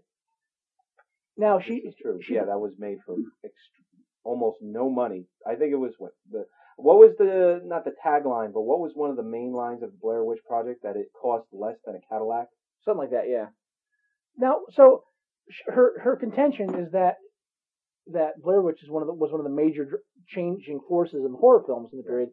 Yet she doesn't like films that involve teenagers. Yeah, another contradiction. Now, I'm not attacking Javanka per se, but I really do feel that she should have taken a little bit more time to think her answer. If you're going to attack America, at least, and there's so much to attack America for, people. I am not a chest thumping patriot here. I'm not going to defend half of the dumbass things our country does, and none of the things they do are with my consent. No one asks me. I don't get a memo. I don't sign off on anything. It's not my fault. I'm not taking this personally. But I would say the same thing if someone came out and said, "Well, Canadian films are crap," or sure. I defend Canadian healthcare up and down during this whole healthcare debate we're having in America, or that thing that all the other countries in the world are laughing at. That's the kind of thing where I step up and say, "Well, stop lying about Canadian healthcare." So I'm not either way here. But don't just say that Hollywood and America are remaking all these horrible films. Now, I thought to myself, if she's saying that America is really not contributing to the horror industry, right? What's Canada doing for the horror industry? So you actually looked this up. Well, what I did is I printed out the Canadian box office from last week, sir. I figured if we're doing all the bad films, then Canada's got to be the driving force here, showing us what the good films are. Okay. And I checked the top 10 list here of box office hits for the weekend of August 7th in Canada, and they're all American. Got G.I. Joe, Julie and Julia, The Ugly Truth, Harry Potter, Funny People, G-Force, A Perfect Getaway, Ice Age, Dawn of the Dinosaurs is still in the top 10. We forced that out a while ago. Yeah, that is no longer in the top 10. But it might have. Oh, no, it's been there for 5 weeks. Canada's actually got worse taste than us in that regard. Hangover's still in the top 10. Transformers is still up there. Man, they're actually. Man. Wow, Transformers still in the top 10. Huh? Now, to be fair, if you go back a weekend, number 11 this past weekend was actually number 7. It's called De Père en Flic. The English title is Father and Guns. It was number 7 last week. However, the only reason it's not an American top 10 list is probably because it's a French film. Yeah, it wasn't released here. Yes, and it's I don't even think it was released it's not, in indie theaters. and it's not in the English language.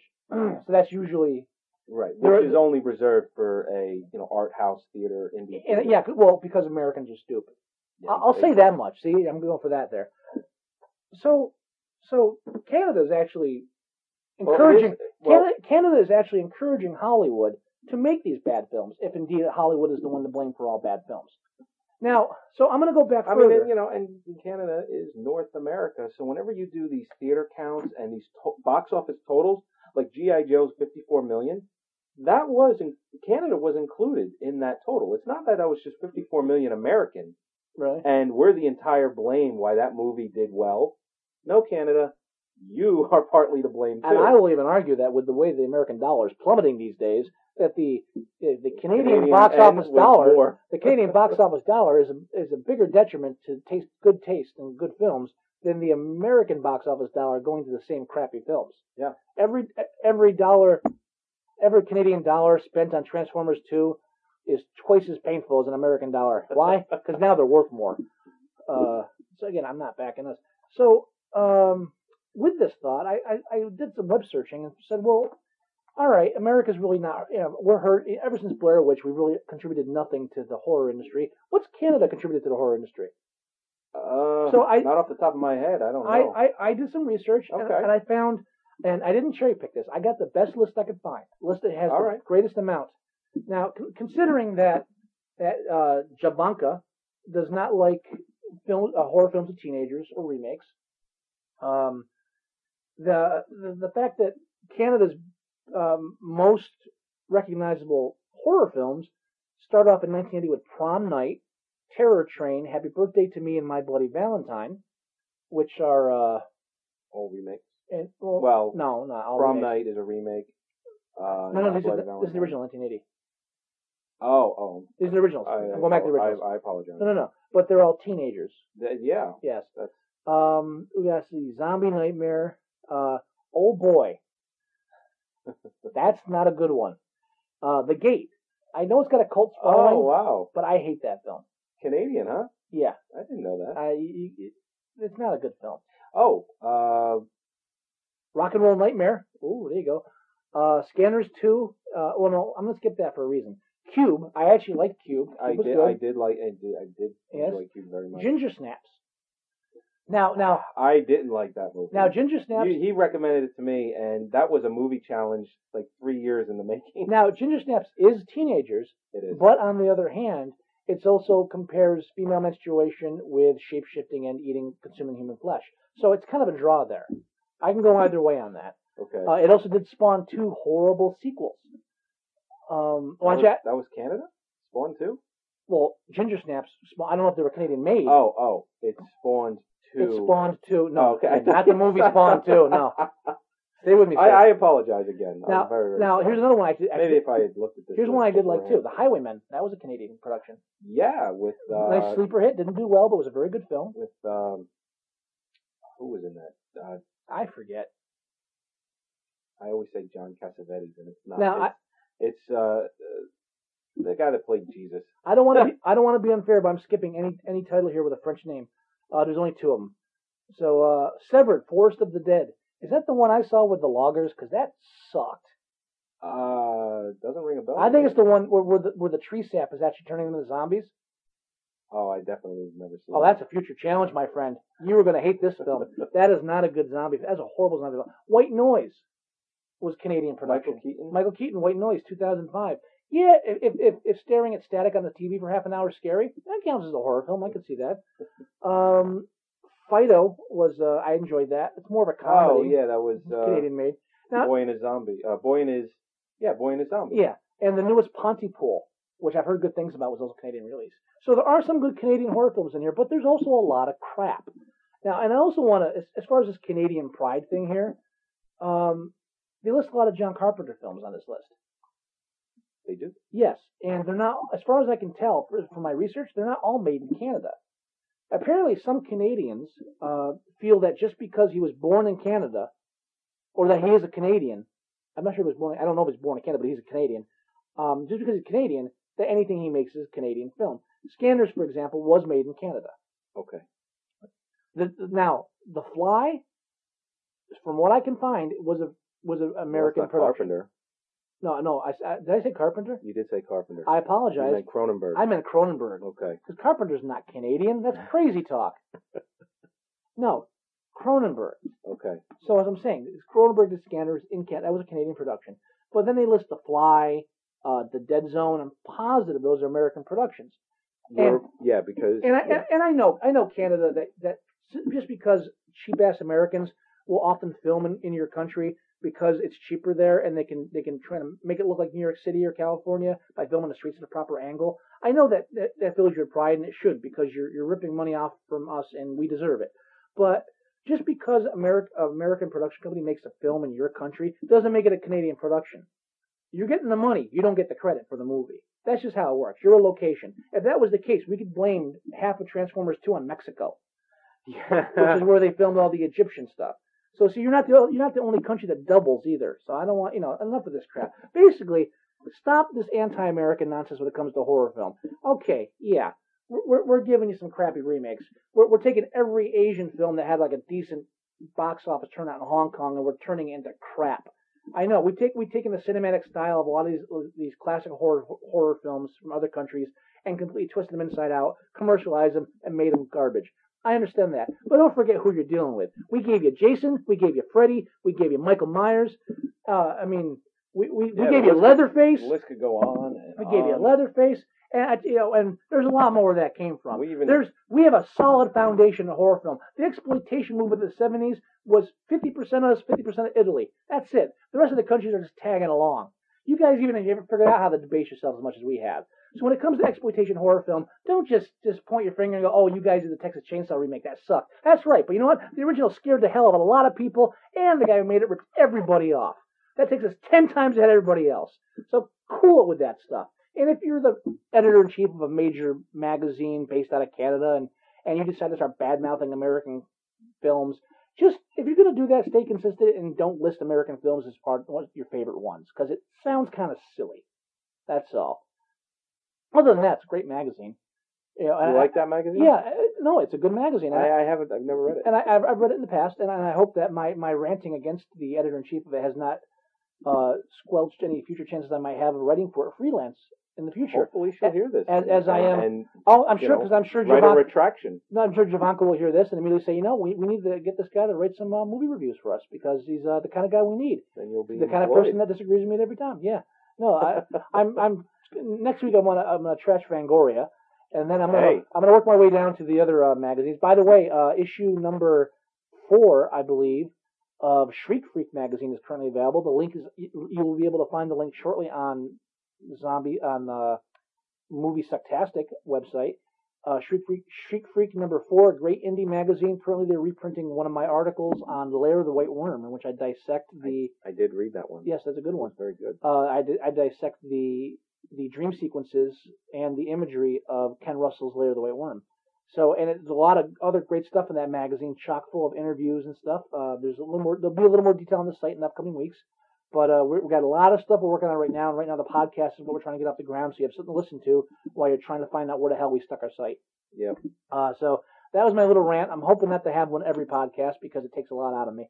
No hard feelings, Javanka. Obviously, it's just a little thing you said there. Also, I do have to complain about one thing, too, in this article.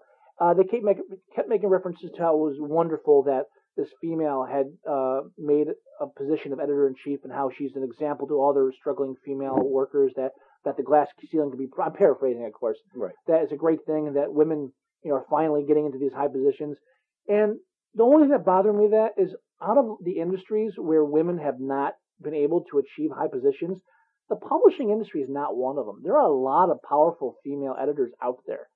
A lot have been around for quite a while too, and not just fashion magazines. There are a lot. The journalists.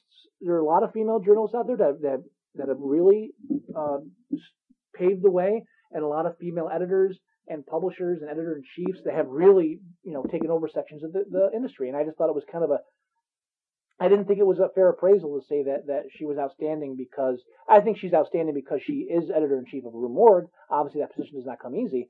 But to say that she's actually an example of women excelling of how unusual it is, world. and yeah, I think it's an unfair. I think it's an unfair comparison because of the number of women that are successful in the publishing industry that aren't multi-tattooed and fiery red hair. I think they all should be, though. I think that should be. That would be sexy. I think they should all look like Danny Trejo with a clown wig on. Yes, I think that's the way we want to go. And the pacemaker box underneath his stomach. Oh yeah. You ever see that? No. He was in a movie, low budget film. It wasn't any of Rodriguez stuff, but he was in this movie where you actually saw they actually inserted the pacemaker box underneath, like at his belly, and you saw the box, and you actually saw the line going up to the heart a little bit. It was the most awkward, because his trademark is to have an open shirt all the time with all the tattoos, and they didn't stray away from this, even though he obviously had like this pacemaker surgery probably not much earlier than this film. You know what? It only makes him tougher. It probably machete. That pacemaker he has, you know, that's not battery charged. No, he jump starts that. He cranks it. He just the sequel to Crank that was based on Danny Trejo. Oh, really? He runs around like grabbing transformers and then beating hookers. Oh, that's what he does for fun in between films. Danny Trejo's cool. Got nothing against him. His PA is offset, and every 15 minutes they have to yell cut, and Danny Trejo goes aside and says, "Tase me!" Except he does it in Spanish. Oh, really? Which I don't know what tase me in Spanish is. It probably sounds similar. It probably sounds tough. Hey. El Tazo! They're probably not that. They probably run screaming in the other direction. You know what? Danny Trejo could probably scream El Tazo, and that would work. That'd be if he yelled to me El Tazo, I would not giggle. I'd say, yes, sir. You got it. Yeah. Well, this is S. Michael Wilson. You can call me Scott. And Joey. J.F. Guida. J.F. Guida. You can call me Joey. You can call him Joey. And at some point, we'll give up with our writing names and just call ourselves Scott and Joey. And this is the first podcast of Movie Sucktastic. I hope it recorded properly, and I hope you get to hear it loud and clear. Yeah. And hopefully this will be the first of many, many chances for us to just rant and complain and spout nonsensically about the films we love and hate. And hopefully you guys will keep listening. Yes, sir. You guys have a wonderful August, a fantastic September, and may October come with the slap of Halloween in its wake. Yes, that relate. And this is the end!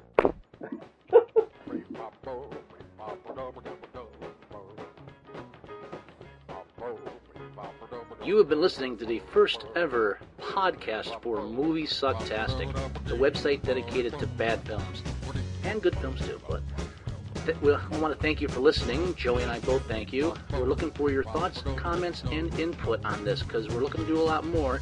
And this is the first time we've ever tried it like this, so things are a little bit rough right now. So please send us your comments. Go to moviesucktastic.com, find the mail link, and email us and let us know. Later on, we're going to have a voicemail set up too, so you can call in and tell us personally what you thought. But at the moment, email us, tell us what we did right, what we did wrong. If there's any aspects that need to be changed, if you have any technical tips for us, let us know. We're ready to listen to you, because good and bad, we're not afraid of you. So thanks again for listening, and keep watching the skies.